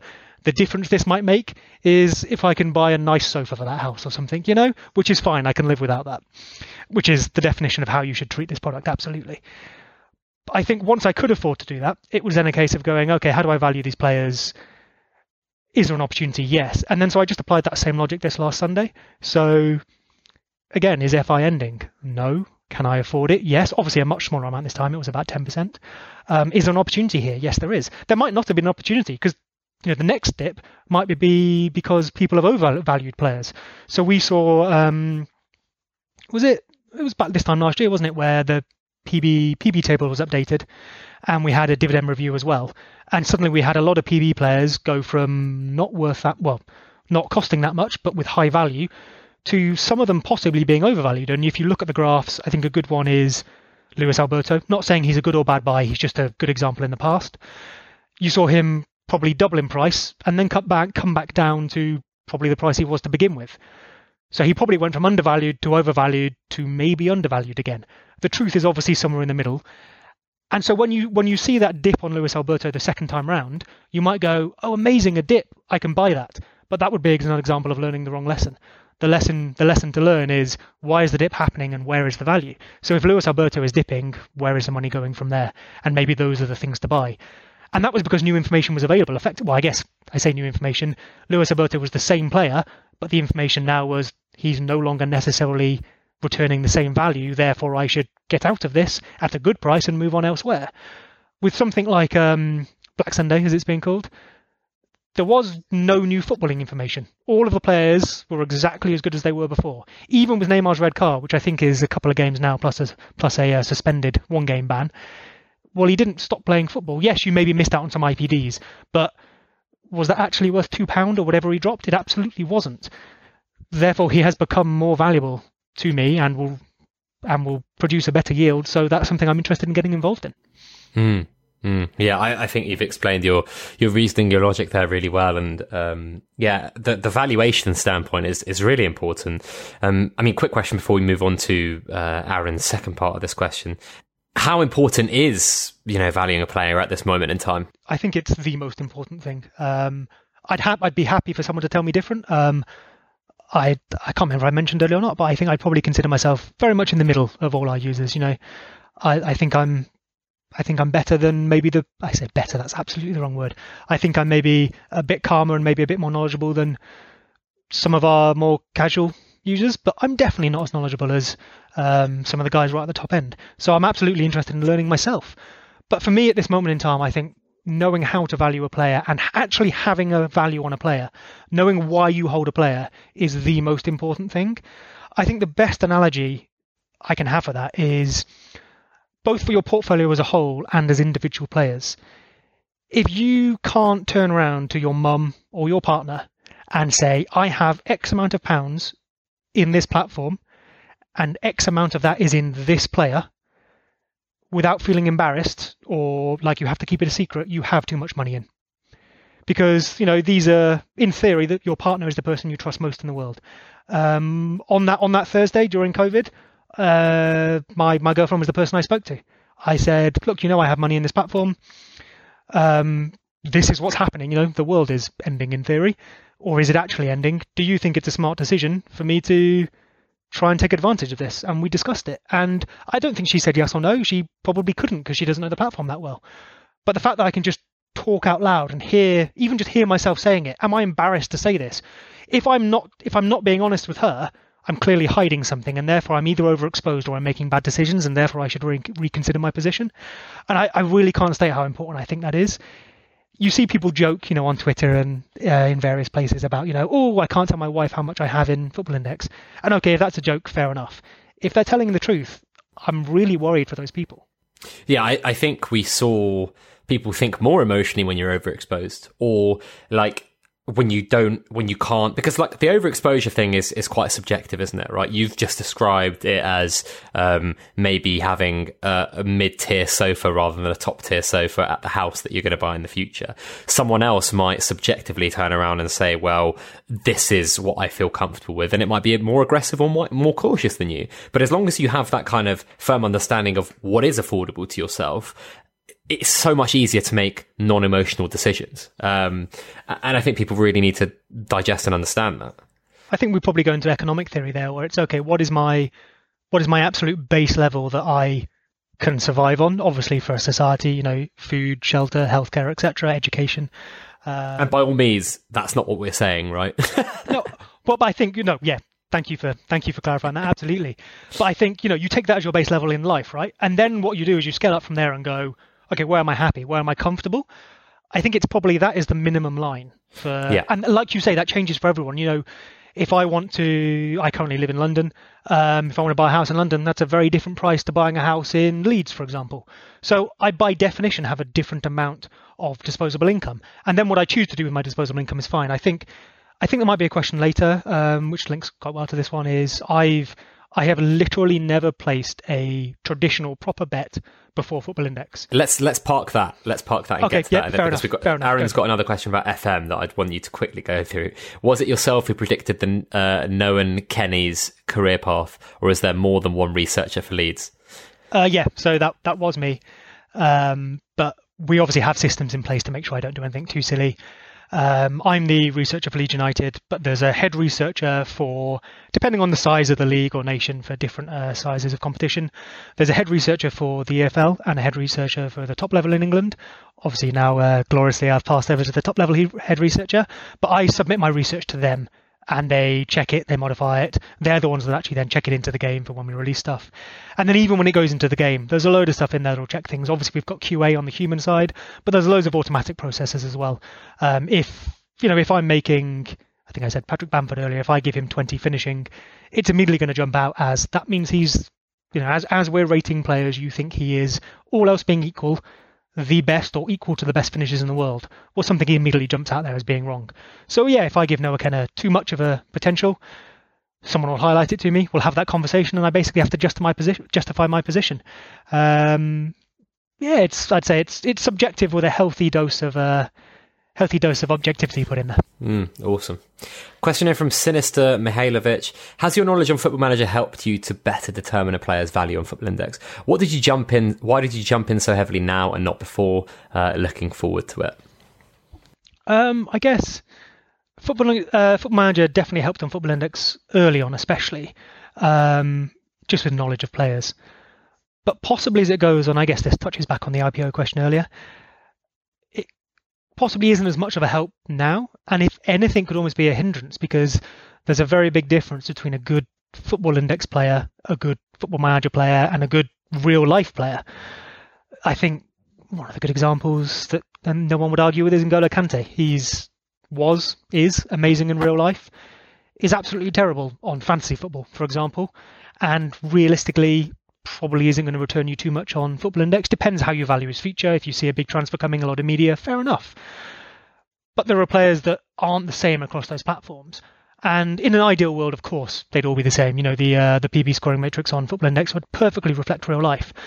But it doesn't, and it possibly never will. I think you had a great podcast a little while ago about people trying to do that and realistically coming up short. Giving it a really good bash, but coming up short. I don't think we're ever going to perfectly describe the nuances of football with a performance index on which I can bet on outcomes. But what we can do is get close. And then I've got a rule set. So if I've got a rule set, I can then make my decisions based on that. And the important thing is to separate real life football knowledge and Football Manager knowledge from Football Index knowledge. If the two overlap, absolutely it's useful. But sometimes it can lead you down blind alleys, I think. Yeah, for sure. I think people talk about that with FPL a lot, right? Like the Kante example is really good on an FPL as well. It's like not everyone who's good on FPL is good for FI. So I think people need to start, again, it's that theory of value and that thesis that you create based on FI specifically.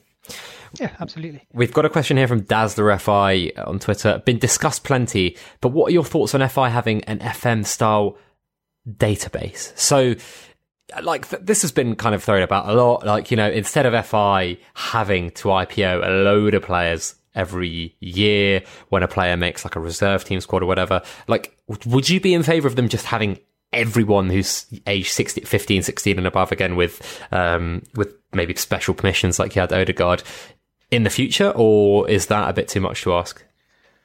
I think it would be both amazing and disastrous.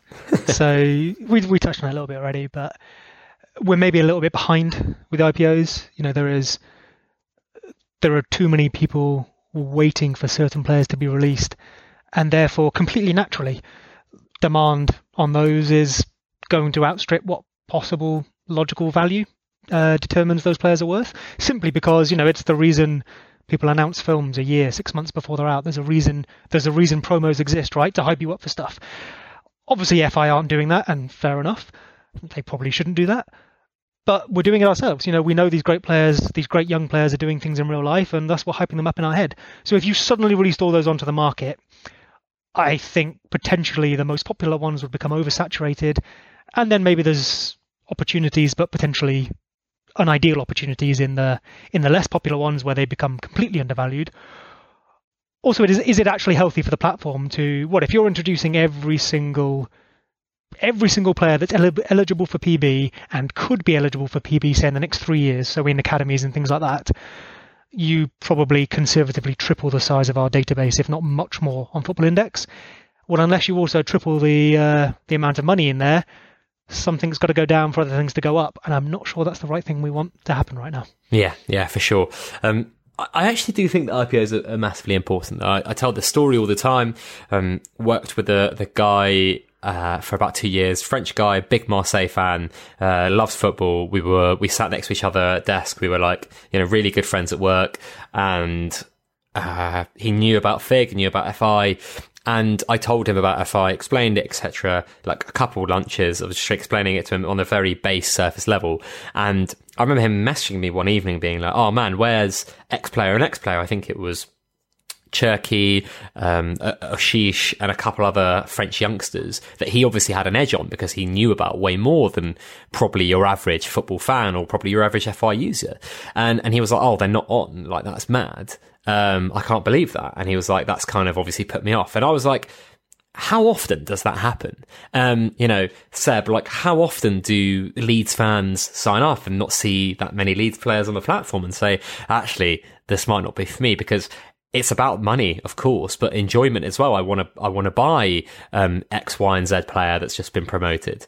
And I think, you know, it's a really interesting thing to think about. The IPOs and these players that are available are a massive acquisition tool. And I know a lot of people say, well, in a thin market, it's not a good idea because money will come out of holes, etc. But net, if you can have a situation where you acquire more users because you have a larger database and people deposit more because they enjoy it and they stay on the platform of these IPOs, then I think you net out at a positive rather than a negative. I think that's fair enough. I think, like everything, maybe there's a happy medium. So, like you say, what's their, I don't know what the tagline is, but, you know, making money from your football knowledge is certainly what they're going for. We were talking earlier about the what, how, why. The thing that interests a lot of people in this, a bit like Football Manager, is you want to be the first to that best player. So the thing I enjoy about Football Manager when I'm playing it is not the real players, it's the new gens, the made up ones that come in afterwards to, you know, replace older players, to replace retired players, because I enjoy taking that player that, okay, in a Football Manager context, literally exists for no one else ever before, but they're very much mine. I discover them, I develop them, I reap those rewards. In Football Index, yeah, you want to be that guy who comes in and goes, you know what, I lived in another country when I was younger or something, and I know this thing about that league that someone else doesn't know, and thus I can profit off that. There's absolutely a little bit of a diamond there. That's probably a big part of their USP, but I think you'd have to think very long and hard about how you introduce that. And do you prioritize that, or do you prioritize the fact that, a bit like what we were talking about earlier, you watch a team play and there are 4 of their players on the index, and the winner, the guy who scores a hat-trick, isn't on the index? That's a bad look, so you need to IPO that player. But likewise, you want to IPO the opportunity for the new person to come in and be successful, and even someone not to be successful. You mentioned Leeds fans, I don't know how many of our players are good bets, just through the function of, the type of team we are and how we're quite well known. So if we do have a good player, it's probably known to a lot of people.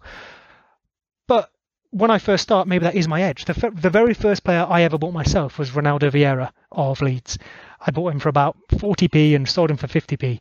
I banked I think it was about £5 or something, and was very happy. Obviously, in the grand scheme of things, that means very little. The reason I did that, though, is because that's what I knew. I knew Leeds, and it was a good way of just introducing myself to the mechanics of the platform and learning how things work. So yeah, there's definitely an upside and a downside to that, and I wonder if it's one of those without COVID, maybe we'd be further along that path. Clearly, the decision they've taken is the IPO mechanic under the old system wasn't fit for purpose, so don't keep pushing that, which is fair enough. Maybe we'd have a new one. Maybe we would have had a new one during the summer if we hadn't had COVID, and thus could have brought in players. A good time to bring those players in is maybe the downtime of the summer, so that you can, set up portfolios correctly for the oncoming season. Maybe if you were being a little facetious, a great time to do it would have been during COVID itself, where in theory people couldn't get out of existing holds. So if you wanted to buy a new player, you had to put new money in. I don't think that would have been a responsible decision, and I'm pleased they didn't do it. But that's almost the ideal way to maintain the platform and introduce new players. So what's the closest thing to that? We probably need new money to come in. So I think maybe you tie it with this big marketing push we've got. Yeah, I think that's a good idea. And we can kind of look at how that affects the market in the future when it comes to IPOs. But I think that system has to be correct. It has to be a responsible decision from FI in the kind of COVID situation that we're in. But above all, the longer you leave it, the more silly it looks. I think they need to get that sorted soon, I think. A valid approach, not necessarily recommending it, but a valid approach might be just go, screw it, and just dump massive of IPOs, basically as the question suggested, because while it would probably take money out of existing players, I know exactly what I would do. Because the value of those players hasn't changed. Obviously there is more competition, but do I think that Reina is competition for Sancho right now? No, probably not. The dividends remain where they are, so maybe there are opportunities there, and maybe that's something that, like you said, net in the future isn't a terrible thing. Maybe you just rip that plaster off. Got a question here from Index Notes, who did a fantastic webinar for the FIG Patreon on media and how it might change. Most underrated player attribute on FM and on Football Index. So attribute taking in the literal sense in FM, so the attributes you obviously see on screen for a player. Personally, while I love physicals, and I think everyone does, in that Leamington save, my team was ridiculously physical, just through the way it fell, really. But I think the underrated ones people don't really pay enough attention to is anticipation and decisions. Possibly that's partly a bit of real life. That's actually something. It's very easy to see that someone's quick. It's possibly harder to see they have good anticipation. Partly because of how TV cameras work. We follow the ball. We don't necessarily see people moving off the ball and positioning themselves. I think one of the biggest contrasts with watching a live match in person and watching one on TV is you really notice the shape of teams and who is good off the ball and who is seeing things that the cameras don't pick up. And maybe that translates into a lack of knowledge on the gaming side in Football Manager and stuff. And also just quite simply how they work in the game. If you think about anything a player does on a pitch, you're pretty much always making a decision and you're mostly always anticipating what's about to happen. And I know for a fact those are used in the match engine. And if you look at all the good players in Football Manager, it's very rare to have someone with both high anticipation and decisions unless they're an absolutely world-class player. So with all that information, I would say anticipation and decisions, if I can say those words. And then, on the FI side, I guess the best way to look at that is maybe what are the things that contribute towards a player being good value, as opposed to, we joked about blonde hair earlier and things like that, which maybe that is good for media. I don't know. I kind of steer away from media myself. I think while it's predictable in the very short term, I think it's very unpredictable in the long term, and people are far too optimistic over it. If you look at, whoever Man United sign, there's a lot at the time, and then actually holding on to that in the future. Sometimes they do, sometimes they don't. I don't know if I can predict that. So I prefer to go on the PB side myself. And therefore, so when I'm valuing a player, I guess the attributes, if you like, the stats that I look at are what make a player valuable to me in that sense. And so I think on the sheet we've got here, Fig, I've put some things from my spreadsheet that I've got. I use my spreadsheet as much for tracking my portfolio as knowing why I hold specific players and what I would do if they were a certain price. So I have a load of like little tabs that tell me these are my PB players, but not just my PB players, these are my PB players for these reasons and stuff. So obviously people look at PB scores, and through some great research done on Twitter, we know that things like 230 for defensive players, 250 for offensive players, very much give or take, of course, is maybe a solid score that gives you a good chance of winning on any given day. I think it's important to say any given day as well, because you look at last night, it was a bronze day with Bayern and Lyon playing. It almost doesn't matter who won last night. It matters more what their score was and what the underlying stats were that built that score, because it's pure coincidence that they were on a bronze day. If that was on a gold day, like today, we don't know if those players would win. So you have to look at the percentage chance of it. I'd say the gold day is the safest bet for looking at the percentage chance of winning. And if you wanted to be really smart, you maybe then look at who's going to be on TV, and you could build that in as well and think, okay, well, Monday Night Football in England is a thing and not elsewhere. And the non-European teams often play on Monday nights, therefore they've got a better chance of winning a bronze day. But you're probably at risk of being too clever there. So I think taking a nice PB score is a good start. But really for me, PB scores are kind of outcome trading, and I try and stay away from that. I want to be there first, and I sometimes want to be off first as well. I don't want to trade, a bit like fantasy football. Calvert-Lewin's just scored a hat-trick. He's not in my team. If I put him in my team now, I am putting him in my team because he scored a hat-trick. I clearly didn't think it was a good idea beforehand. He had 2 shots last week. So why has that changed now? If I look at the underlying stats and there's loads of new information, fair enough. If there isn't, I think that's a bad move in fantasy football, and it would be a bad move on FI. So I think the stats are the things to look at. So what I've listed here is very much on an average, the kind of things I look at for a player, trying to value them just for me. Other people might tell you different, and that's absolutely worth listening to. Build your own valuations of players. But the things that really build a score on FI, and this maybe goes back to our UX discussion as well, it's actually quite hard to see how that score is built, and thus it's quite hard to build this value for yourself. I think that's information that needs to be available as soon as those scores are coming in. But what tends to contribute to them the absolute most is goals. So all else being equal, of course I want goals. But goals are often quite luck-based. So what builds goals? Well, shots on target, XG, shots in general, things like that. And then, of course, player quality comes into it. So, someone like Harry Kane, who consistently will overperform his XG, that probably isn't because he's lucky, it's because he's a really good finisher.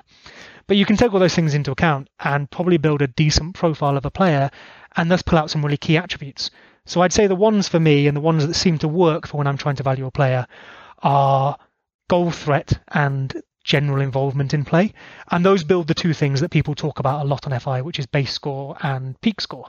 And both those things are important, of course. To have any chance of winning, you need to be able to hit a peak score. If you can't hit a high score on any given day, you're never going to win. And then how consistently you hit that, or how consistently the sentiment will be on your side, is maybe the base score.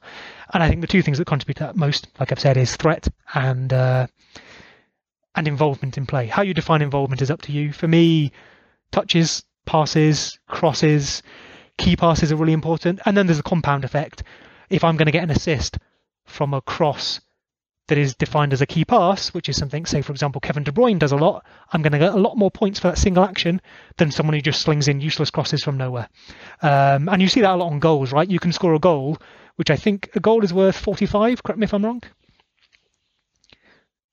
But a game-winning goal obviously adds 20, 25 to that, I think, off the top of my head. But obviously every goal is in theory a shot on target, and every shot on target is a shot, etc., etc., etc. So you can build those things up and look at what are going to have the biggest swings on the matrix. And I would say those are the things you want to highlight as your key attributes. Just before we move into the second half of the show, I mean, I say second half, we've already been recording for like an hour, 30 minutes. Today's episode is brought to you by The Athletic. The Athletic is a subscription-based sports news site delivering in-depth sports coverage featuring football reporters you know and love like David Ornstein, James Pearce, Sam Lee and Rafa Honigstein. The Athletic is telling stories you won't find anywhere else. No ads or clickbait, just great sports writing for 40% off your annual subscription to the best sports writing around. Go to athletic.co.uk/fig, and they're being added to the media on FI, so I think you've got to go for it, don't you? $2.99 if you go for their annual deal. Things that cost you more than $2.99. Seb? literally one visit to my gym is 10 times that much, which is ridiculous. 10 times? Yeah, London, innit? What, you pay £30 every time you go to the gym? Well, so obviously if I take a membership out, then I pay less than that. But with COVID, it shut down, and then I bought a load of equipment for home, like I'm sure a load of people did. And then I've gone back because the equipment at home, like, you know, I've got some like 30 kg dumbbells, which are okay, but really aren't good for what I used to be doing. So I went back to the gym for a little bit, but because of being unsure how long they'd be open for or whatever, I did it like on a weekly basis for a little while, and it worked out at literally something like I think it might have literally come out at about £29.95 a day or something. That is stupid, but you know, yeah, London. 30 kg dumbbells, you might be as wide as you are tall then. Not very tall, mate. So not that hard, yeah. Right, we've got a question here from the FI scientist. What are your opinions on a deposit bonus? I feel it doesn't reward the customers who have deposited over these turbulent months and could be holding back the market with people waiting in anticipation. How, if in any way, can they reward loyal customers who can't always afford to deposit? So on that last bit, or again, as we mentioned throughout this podcast, always only deposit what you can afford to lose. Like literally imagine if that's money that you would be comfortable with losing tomorrow. But in terms of the loyal customer standpoint here, Seb, people that have backed this platform through thick and thin and not kind of flip-flopped and left and come back and left and come back. And by all means, there are many people that have done that for very valid reasons, financial changes, stopped enjoying the product, blah, blah, blah. But the people that have, you know, that FI can see have been actively trading and depositing and buying for the last, year, 2 years, 3 years, 4 years. Should there be a situation there where they're rewarded? I think this was discussed a bit in the Discord at the time, which is possibly a good indication of people's feelings. Because after that first reaction of, oh no, it's all dying, once we chilled out as a group and we knew it wasn't dying, then everyone's first inclination was, how can they help me fix this? You know, how can Football Index fix this almost for me, if I'm being a little bit harsh? A deposit bonus is very much, an outside influence to either prop up or push a market onwards, right? I think ultimately, beyond saying new customer offers, we don't want this stuff. We want, again, to quote Panda, I want to trade footballers, not announcements. I don't want to trade for a deposit bonus. I want to trade for the value that is in the bets I'm placing, because I also can't anticipate deposit bonuses as easily as I can hopefully anticipate, people scoring goals. So it's actually even not that a reliable way of doing it. I think as well, it might be another one of those, okay, thanks for the deposit bonus. You've pumped up my numbers on the screen that mean absolutely nothing. And then as soon as it's over, do those people take their money out again? Do we then, it's learned behavior. Do we then Pavlov ourselves and go, oh, good, a market dip. That means they're going to give me free money, which is a terrible, terrible thing to learn.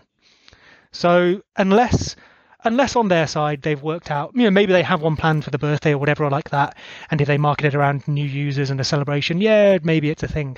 But as a response to this situation, I wouldn't do it. Maybe smarter people than me, maybe FI themselves would have their own reasons, but it doesn't feel like the right reaction. And I don't think it's the reaction they're going to take, right? Because they spoke to us on Monday and then they took a solid 4 days, I think, to put something else out. That says they're sitting down, talking. They've got responsibilities to their own incomes, to any shares that are held in their company, to their board. They were probably having those conversations, but I'm really pleased that they had those conversations and reacted calmly and proportionately. To me, that doesn't suggest that they're going to artificially influence the market unless they really have to. And I guess they went for the stabilize approach as opposed to pumping it with a deposit bonus. Yeah, and I think, when people are looking to sell, that deposit bonus doesn't really have the same effect, does it? Exactly. Got a question here from the Discord from Old Man FI. Everything seemed to be trending positively leading up to order books, and we saw that has happened. What has happened since? Based on the events of the last week, what are your projections moving forward? We saw tweets prior to the implementation talking about £20 plus players by the time next year. Is that still possible? I think, firstly, on that, on everything trending positively, I guess depends how you define that, because as you and Panda have highlighted a few times, if trending positively is because you saw green on your portfolio page, that kind of means absolutely nothing especially when the buy price wasn't reflecting how people were valuing players or even the sentiment. So if you were going, oh, my portfolio was worth X and now suddenly it's worth 0.8X, well, that's not true. It was always worth 0.8X, just the way you were valuing it or the way you were judging that was inaccurate. So I think something for myself, and this is only for me, I'm not saying anyone else should do this. I know Panda values his portfolio in a certain way. My spreadsheet that I have, I use the sell price, the absolute minimum bottom price I possibly can, because it keeps me grounded. It means that if everything goes completely wrong, I basically know what my worst case scenario is. It also means anything from there feels better. You know, if I'm trying to trick myself into feeling good about the thing, into reacting calmly, into not panicking, anything from that very bottom price feels like a positive. And also, the reason I chose to use it over these last few months is it was probably closer to the actual value, at least what people were willing to value players at, than that blue button price, because that blue button price was possibly what people were willing to pay 6 months ago on some players, not what they're willing to pay now. So while some players absolutely were trending positively, I think a lot of them weren't, but it was maybe a little hard to realise that. So the initial correction we saw was probably exactly what everyone expected, right? You know, the on-paper profit going up because people cancelled sell queues, it then immediately coming down to where people valued players, you know, the price they were willing to pay because of the mechanics FI put in place.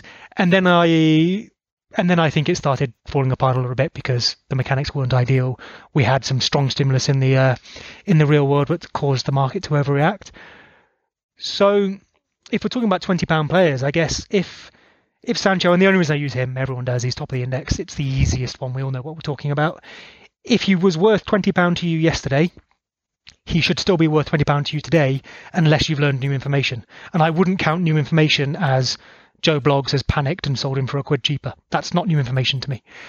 So whether we'll see a £20 player and how soon we'll see that, I guess depends on the amount of people we have in the platform. Hopefully that keeps going up, what people value those players at. But based on the yields that you can achieve, based on the dividends, smarter people than myself have worked out what players are worth. You can go listen to those opinions.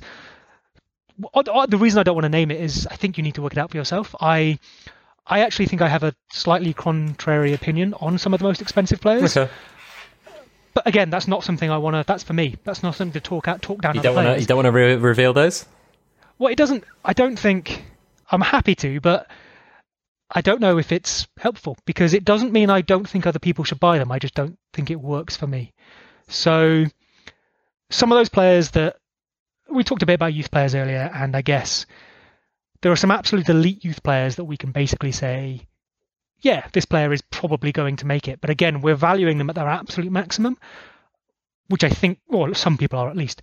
I think that can be dangerous because I think I sent you somewhere in this a list of, I'm going to try and find it so I can read it. Yeah, you did. It was really interesting. A list of players that at the time you would go, these are safe, high potential youngsters that I will pay a lot of money for. And the weird thing is that no one thinks of these players immediately, which is kind of a proof unto itself because you've forgotten them. Jose Baxter outdid James Milner for the youngest ever Premier League goal scorer, is nowhere. Johan Gourcuff was amazing, is nowhere. Theo Walcott did a bit, but imagine a 17-year-old Theo Walcott coming through now. He's at Southampton, he's got Arsenal rumours, he probably had Man United rumours at the time, I don't remember. He had everything rumours. He would have been, and he looked incredible, properly incredible. And I don't know, it was a long time ago, but I'm guessing his stats probably back that up. He's probably not far off a Sancho price. And again, I do honestly think Sancho has more going for him than Theo Walcott.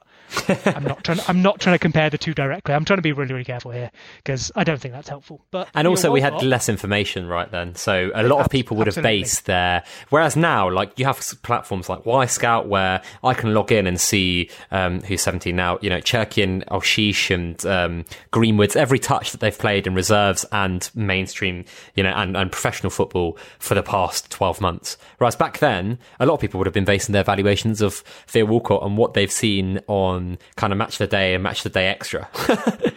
Absolutely, and sentiment is a valid trading method as well. I think something people confuse when they're saying, "Oh, but he's a future Ballon d'Or winner. Just look at Twitter; everyone loves him. I can't lose this bet." It's actually more important to have a value for a player when you're trading sentiment, because if not, you don't know what the sentiment is worth. If you're trading sentiment, you're basically saying, I'm being smart. I'm trying to outtrade other people who think this player is worth X, and I know he is worth either 2x or 0.5x. Well, to know what X is, you have to have a really solid valuation yourself because you're contradicting it. So for someone like, Theo Walcott when he came through, if I thought he had X number of dividends in him over his lifetime, and even if I don't care about lifetime, I just care about the next month or the next year, if I have that value and he is then trading above or below that, I can then act on that. You can put sentiment into that. So if I think Theo Walcott was going to be worth, just say, £5 over the course of his career, but everyone absolutely loves him, maybe I could say the sentiment is worth 1.5 that. So he's actually worth £7.50. But then maybe I know it's a slightly riskier trade because that's kind of built on, nothing? Feelings, which as we've proven are really fickle. I know I might need to get out of that sooner than I would another player because I'm kind of gambling on something that is less solid. And I think that's where a lot of these young players come in. And, we talk about a £20 player and whether, some of these players that are close to that are worth that. It depends how you value them. And the one word of caution I have is I think players that people think are safe aren't safe. It doesn't mean they aren't a good bet. Sometimes the least safe bets are the best ones because by definition they have the biggest return possible, right? But people don't seem, hopefully everyone who's listening to this is going to call me an idiot because they know better, and that's perfect. But from what I see on Twitter, people don't do that. People think that, a 17-year-old who has just scored a goal on his debut is really safe because the only way is up, and I raise you one Federico Macheda. And it's hard. It's hard to predict long term, isn't it? It's hard to predict a player's development and career, which is something the career arc thing that Panda always mentions. Predicting that is so hard beyond 18 months, 24 months. Yeah, and immediacy bias, or I hope that's the right phrase, is a massive thing. So if you look at a player right now who is performing incredibly, you very rarely go, "This is his ceiling." You go, well, he'll only improve from here. And you put football index aside, you see that in real football, in Football Manager. We absolutely get players wrong. Of course we do. Hopefully we get more right than we get wrong. And we're also in a nice position of being able to adjust those over time and, tweak it as we go. But if I see a 17-year-old, if Noah Kennan, for example, comes on and plays for Leeds later today against Fulham, which he won't, but if he does, and he scores a hat-trick, do I think that's the best performance he'll ever put in? Or do I think, oh my goodness, he's young and he's done that, imagine what he'll do when he's 25? That doesn't necessarily that's too optimistic. That doesn't make sense, and history doesn't back that up. For some players, of course, that is true. There are some players, if you're taking the player who has the best underlying stats under 23 in the world, well, that's a pretty decent bet that even if he doesn't improve, he's probably going to have the 20th best stats in the world when he's 30, which is still decent, right? But I think people can be far too optimistic on those types of players. And I think a good way of looking at it, as much as, naming a list of players, a really, really nice exercise is, I put the thing in here in the notes, Google what people thought the England World Cup team would be in 2018, the World Cup 2018, I should say, in 2014. So only 4 years before it, which in theory should be quite predictable. You just add 4 years to the age of all the players and look at who's over the hill and who's going to become good. And this was by football writers. It doesn't matter, maybe you think their opinions are rubbish, and then fair enough. I'm looking at all the names here, and 2 to 3 players across all the 11s are basically now in and around the England squad. And those players also probably aren't worth the most. So No. One of those is Henderson, but how much is he worth on Football Index? Sterling's there, which is a very good shout, and he's worth a decent amount now, and when he was younger probably would have been even more. Sturridge, I think, is in every single lineup, and obviously we know what happened with him. Wilshere, Patrick Roberts. I mean, Wilshere Chamberlain, at 17... even. Exactly. Wilshere at 17 put in a performance against Barcelona, which I'm pretty sure everyone listening can remember. I'm sure you remember as an Arsenal fan. At that moment right then, what would people have paid for that player? A lot. And now look at what he's worth. And not for a second am I saying that means therefore... This is one of those good examples of what we were talking about earlier. Don't take what I'm saying and trade based on the conclusions. Disagree with me, agree with me, whatever, and apply your own logic to it. So someone now who does that against Barcelona could be the best player we've ever seen, but they also might not be. And I think it's worth not trading outcomes, but trading what builds those outcomes and what leads to them. Who would you think starts in Euro 2024 for England? Oh no, You're not going to do it? Off the top of my head, I need a list. I think that would be unfair given what we just discussed. Well, I mean, yeah, I guess so. It's tough, isn't it? It's so hard to say. You know what? Because I want to do that question justice. Let me send you a list after this. Yes, tweet it. Just tweet it.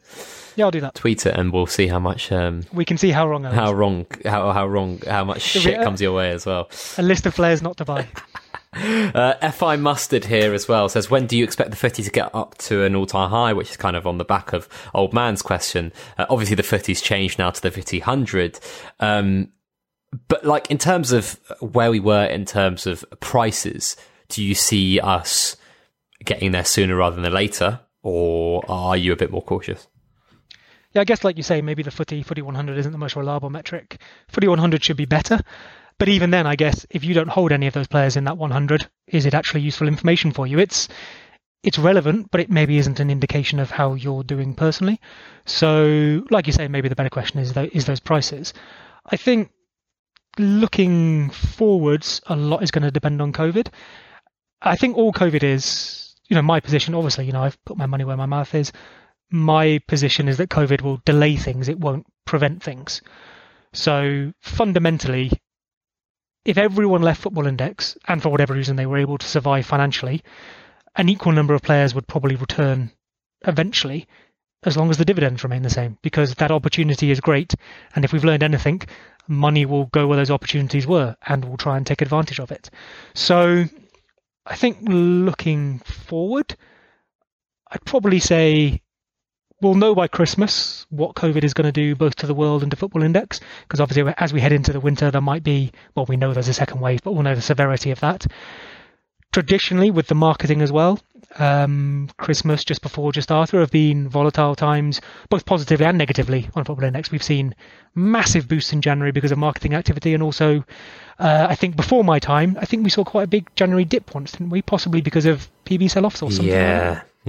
I think it was summer 2017 or later than that, maybe like October 2017. We had basically, we thought PB was only going to be winnable by the top 200, and then we found out it was going to be winnable by the whole squad.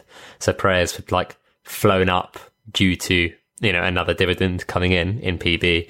Everyone thinking only the top 200 quid, and then the bomb was dropped, and people were losing 5% a day, off like in the old system as well. So that was literally 5% money coming out via instant sell every single day.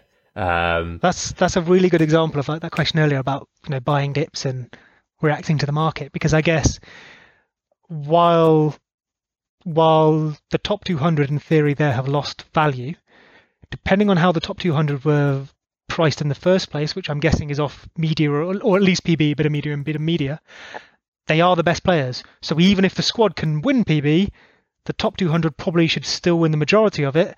And if people were over pessimistic, I'd be buying the hell out of that top 200. Yeah, and I guess, I think Don put out a really good tweet now that in January 2018, because it took like a little bit of a lag, obviously we always have quite quiet Christmases now in all markets, but FI as well. In January 2018, that's the last time we've had price to dividend ratios as they are now. So everyone who bought in heavily at that point, which I think Don was one of them, and a few other people did double down at that point, they've all made massive amounts from now. And I'm not saying if you put in money to Football Index now, you are guaranteed great returns. I'm just saying that the price to dividend ratios are the best that they've been since January 2018, regardless of prices being higher now. Absolutely. That's just a really good, useful piece of information, right? So COVID wasn't around then; it is now. So that's something else to factor in. But what do you take away from that? You go, well, people were very willing to pay these prices to earn the money, and people were willing to pay a lot more than these prices. It was worth a lot more to people. So is it worth a lot more to people now? Yes, it probably is. So I can act on that information, as long as, again, I make sure I'm gambling responsibly and taking into account the other things that have changed in that time. I think, to probably go back to the original question and answer it, we have a solid 12 months of football in the calendar. All else being equal, Football Index pays out based on football. So if you have 12 months of it and you position yourself correctly, you're in a very good place to take returns and also see prices rise, and people will be attracted to a platform that is giving them a good return on their money. Yeah, and if I look at January 2018 compared to now, there is COVID, obviously very negative. But it seems that though, even if we did go into a national lockdown here in the UK or in Europe, that football would probably still be played, It looks like very little is stopping that, including like positive cases in actual squads, which I thought would be a bigger issue than what we're currently seeing. If we look at the next 2 years, compared to January 2018, in 2018, we just come off the back of a World Cup in the summer, and our next international tournament was supposedly 2020 Euros, right? Is that right? That is right. Yeah. Yes, I think so. I'm right in saying that. So I'm sure we'll be told again. I hope I'm right. But now we're in a situation that between now and June, we have a full season football, and then the Euros, and then another full season football, and then, the World Cup. So that's never happened before. And that actually means that, what we're seeing from a football standpoint has never been seen before. And maybe FI's kind of prices and market activity will correlate with this much football being on in the next 2 years. So I see the synergies with the dividend to price ratios being the same as 2018 January to now. But in actual fact, we're from a purely footballing perspective in a better position, and a calendar perspective in a better position than we were back then, which is another positive to take if you consider the negative of COVID as well. Yeah, absolutely. And I mean, you could take, we've seen the knock of COVID, we've seen the knock of Black Sunday. Yeah, by all means, it's not over, and yet we're still standing. Yeah, and what I'd say as well, another COVID knock would not be new information, would it? Right? Oh, exactly. It wouldn't be the shock that we saw the first when we were like, shit, I literally can't leave my house unless I'm going to get milk, right? Like, exactly. It will just be like, well, prices dipped, here we are. Yeah, completely. Even if prices dipped, I think they probably wouldn't, all else being equal, they probably wouldn't dip as far, because we've experienced this before. We know that it isn't the end of the world. We've got a question here from FI Dennis, which is slightly change of tone and a bit of an adjacent conversation here. How do you feel about negative media being removed? Are they taking it too far? Some historic events that would have been seen no media payouts, i.e. Beckham red card against Argentina, Zidane's 2006 World Cup final headbutt, Hand of God, which is referenced 36 years later, may not have been paid out. How are you feeling about this, Seb? And first and foremost, before you answer this, I think, before we see this in action, I think it's very hard for us as contributors on this podcast to answer it definitively, because, like, I don't actually know if Harry Kane twisting his ankle is going to get no good media. Like, he's not going to get any media points. What I do know, based on the information that we have, is Declan Rice, Dominic Calvert-Lewin scoring a hat-trick this afternoon is more likely to get in media than it was beforehand. If that makes sense. Yeah. I think, like you say, we don't have perfect knowledge here, so we maybe have to take a little leap.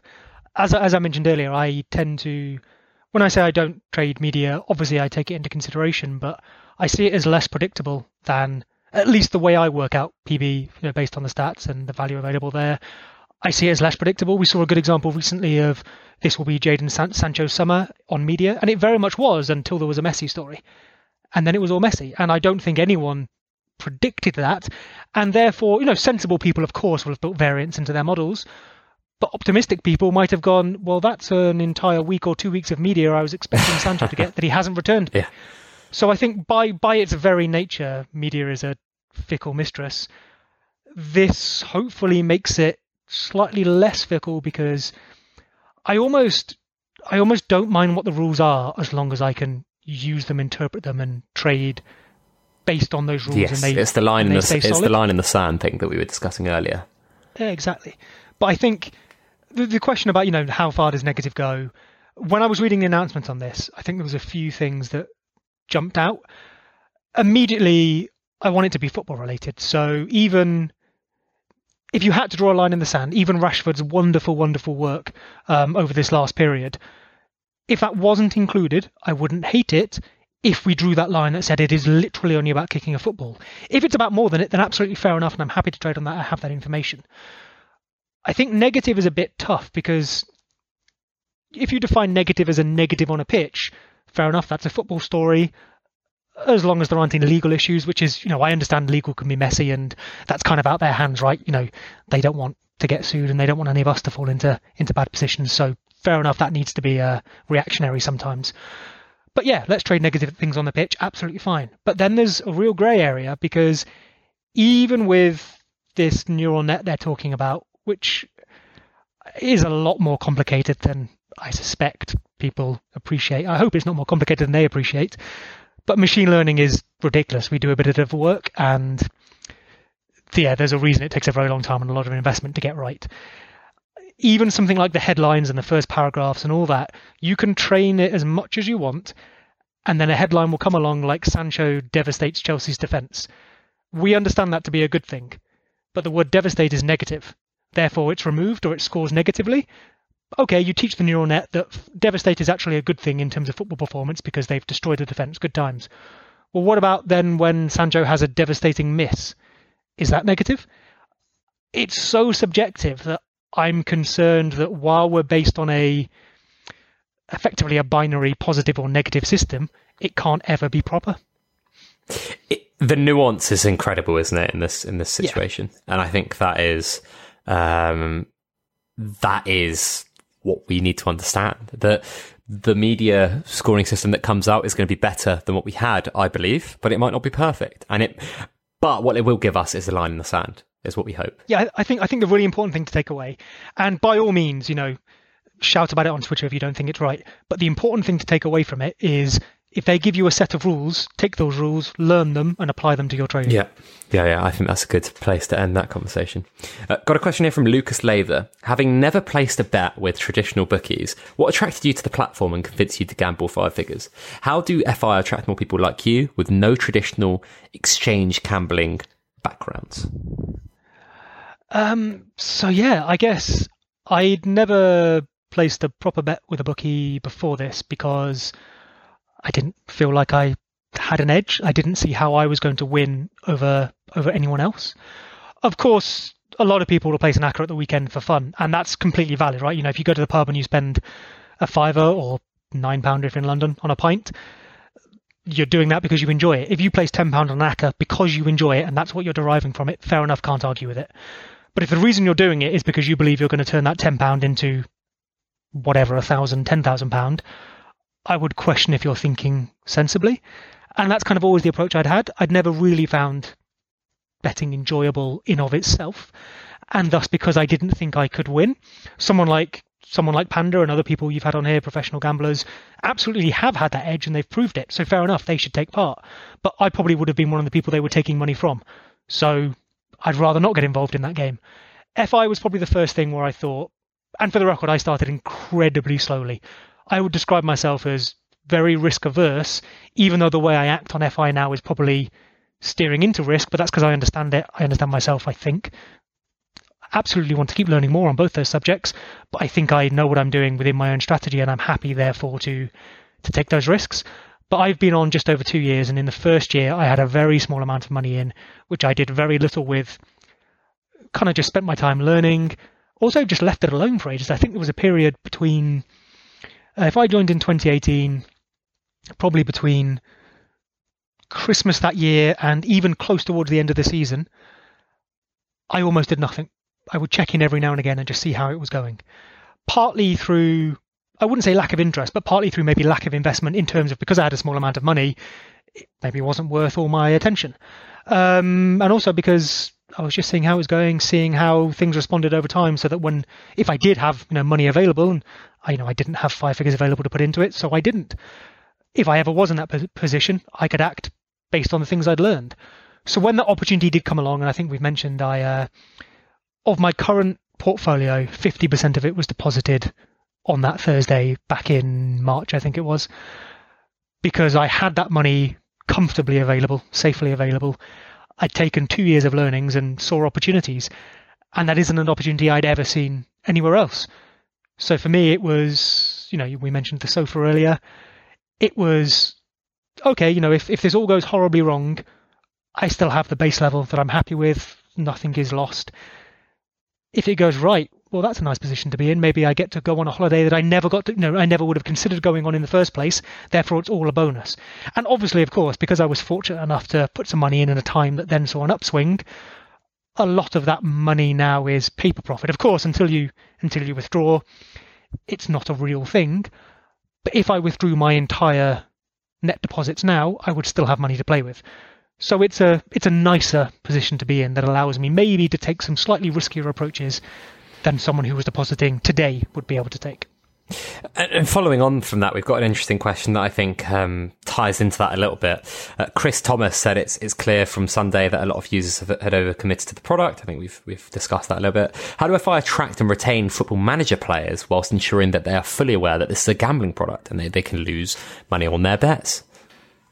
I think I'd be really interested in hearing your opinion on that, because I guess from my point of view, when we were talking about the UX side of it and the design side earlier, treating it almost, and I mean purely from the design point of view, treating it like a game and thinking, if we look at some of those popular games in the market, hopefully one of which is ours, what is it that makes it popular? Not just the content, but why is it successful in terms of attracting someone's attention and keeping it? I think that's a really big part of it. But then obviously attracting someone who is either playing for fun or is playing for monetary gain, but doing it responsibly. I think you might even be more experienced than me to answer that question. I think, from a Football Manager standpoint, I go back to that example I gave of my French colleague or former French colleague, where I think you have to have a good depth of players available on the platform, whereby Football Manager players could come on and see, oh, this is a guy that I bought on one of my careers, I'll buy him. But if there isn't that depth of player, then I think that, for me, I've always segmented the areas that I think FI would definitely be able to attack is, traditional gamblers, professional gamblers as one or two subsections of gambling, right?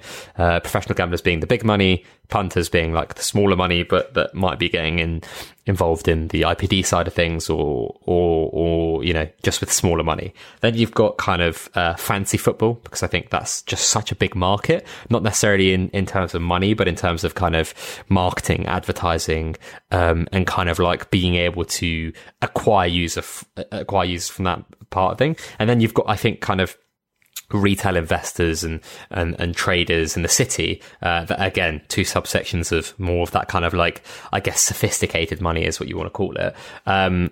Retail traders, people that are buying stocks and shares on free trade and blah, blah, blah, wherever all these other trading 212 and those apps. And then you've got city traders who, maybe trade currencies in the city or work in financial services or just have like a large array of investments that are more traditional in the financial world, but maybe also span into the kind of alternative side of things in crypto, and maybe they are already buying and selling CFDs and stuff like that, shorting markets and buying up options contracts and futures contracts. I think those are the three main categories for me, and as I've just detailed over the last 2 minutes, they are very broad in each of those subsections.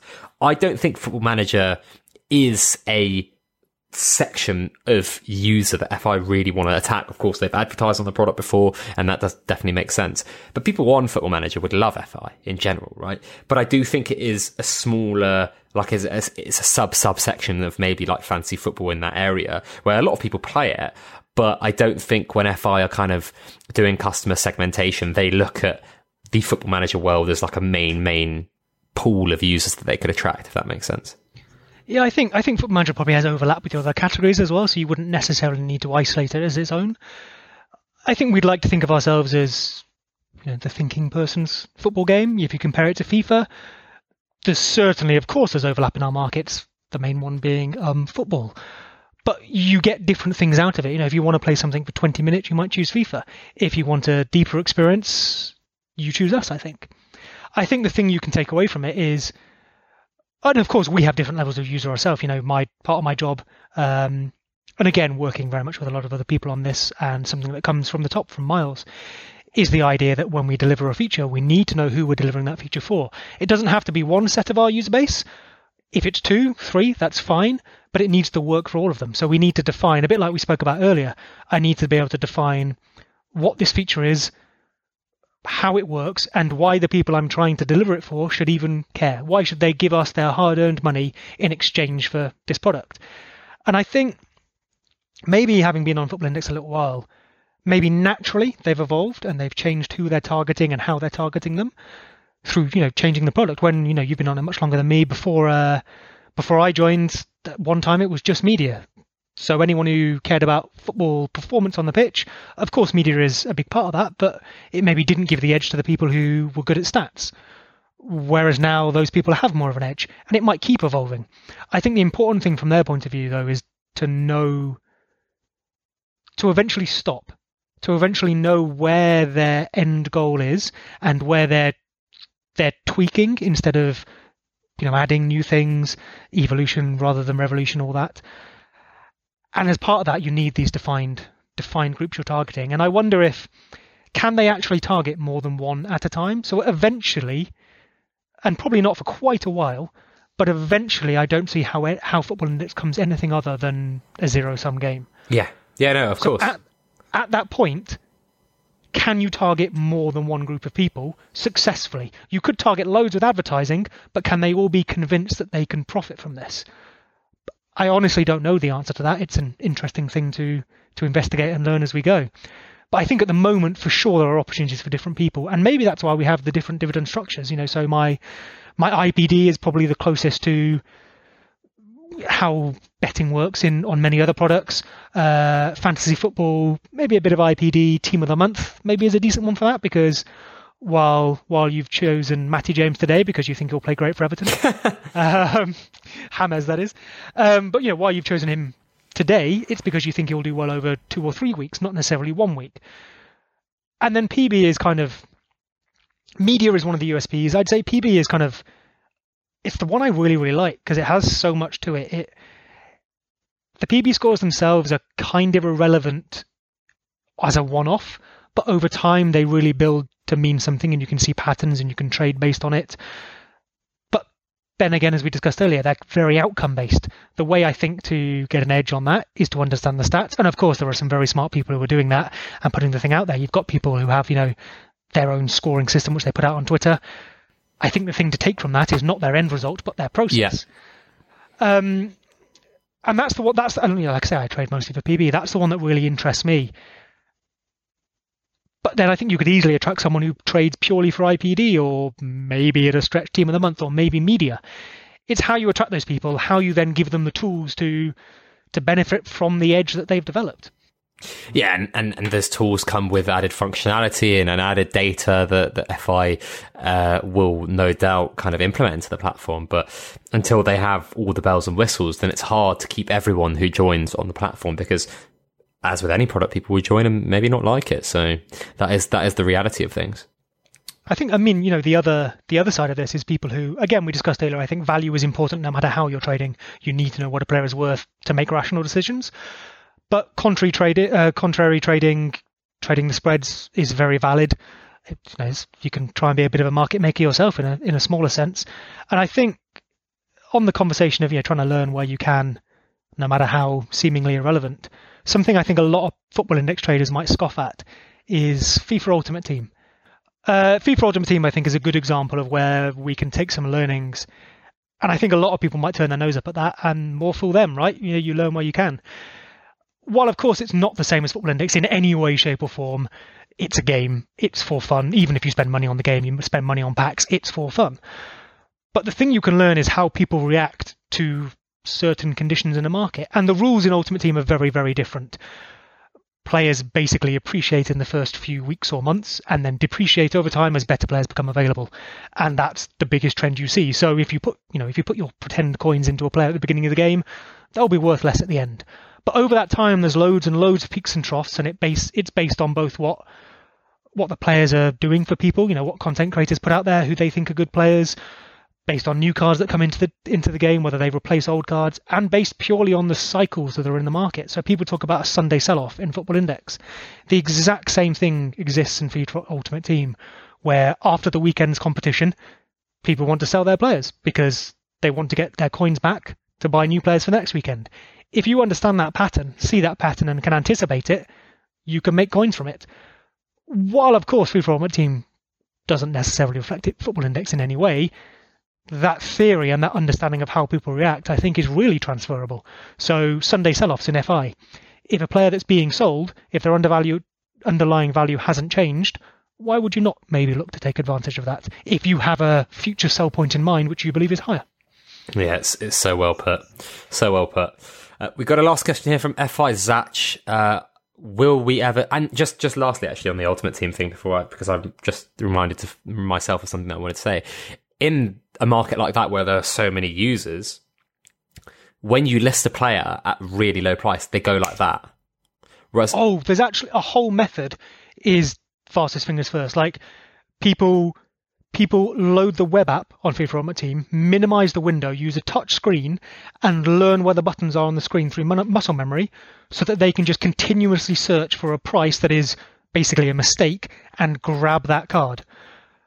And like you say, the market is so very thick on Ultimate Team that you have to go to that lengths to pick up what is effectively a mistakenly listed price. Exactly. And that's what should have happened on FI in this formal order book thing where you saw, Sancho listed at £8 or Mbappe, all these players listed really low. Yeah. People should have been snapping them up. But I mean, on the stock market, I'm guessing, and you probably know this more about this than me.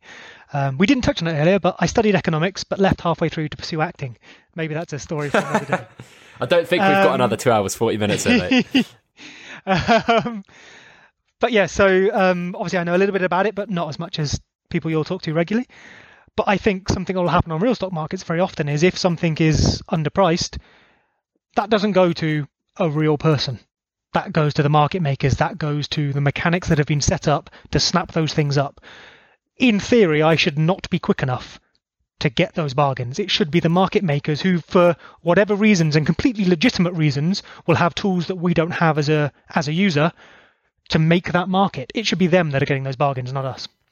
Yeah, because that's one of the, I guess, the stipulations they'd have in a contract, right? They would want to be able to scoop up those very cheap players if someone wants out at certain prices. We'll move on to this last question there, though. FI Zach, will we ever see players' FI stats, graphs, and mid-game price fluctuations used and discussed on Sky and BT Sports coverage for football? Correct me if I'm wrong, but I'm guessing the short answer is no, because I don't think they'd be allowed to have that on a 4 o'clock kickoff on a Sunday or something, would they? Because it's promoting gambling. I'm not totally sure on those, but I'm presuming... we see gambling adverts in between games, and we see gambling advertised on the boardings outside the pitch. So true, but would you be able to discuss, say, Sancho, for example? No. So I wonder if that's one of those grey areas that they're just better staying out of. If we could, I think it'd be interesting. I know fantasy sports, particularly in the US, are very heavily integrated into the live experience, and I think that's awesome. From a purely FPL sense, it would be amazing to see those things come up on screen and be able to have the experts as knowledgeable in that as they are in football. One thing, of course, if it were possible, ignore all legal restrictions, whatever, and moral restrictions. If it were possible, would it actually be a good idea though? Because does Jamie Carragher know more about Leeds than I do? And not only does he know more about them, but does he know more about them in an FI context? So he might be praising Jordan Henderson to the absolute hilt. Does that make him a good buy? If people are taking a pundit's recommendation in the moment, they could maybe be making a bad bet based on the criteria we laid out earlier. Real football is not Football Index. Yeah, exactly. I think that's a good point. I mean, be interesting. I'd be more interested in seeing something like the FPL official show.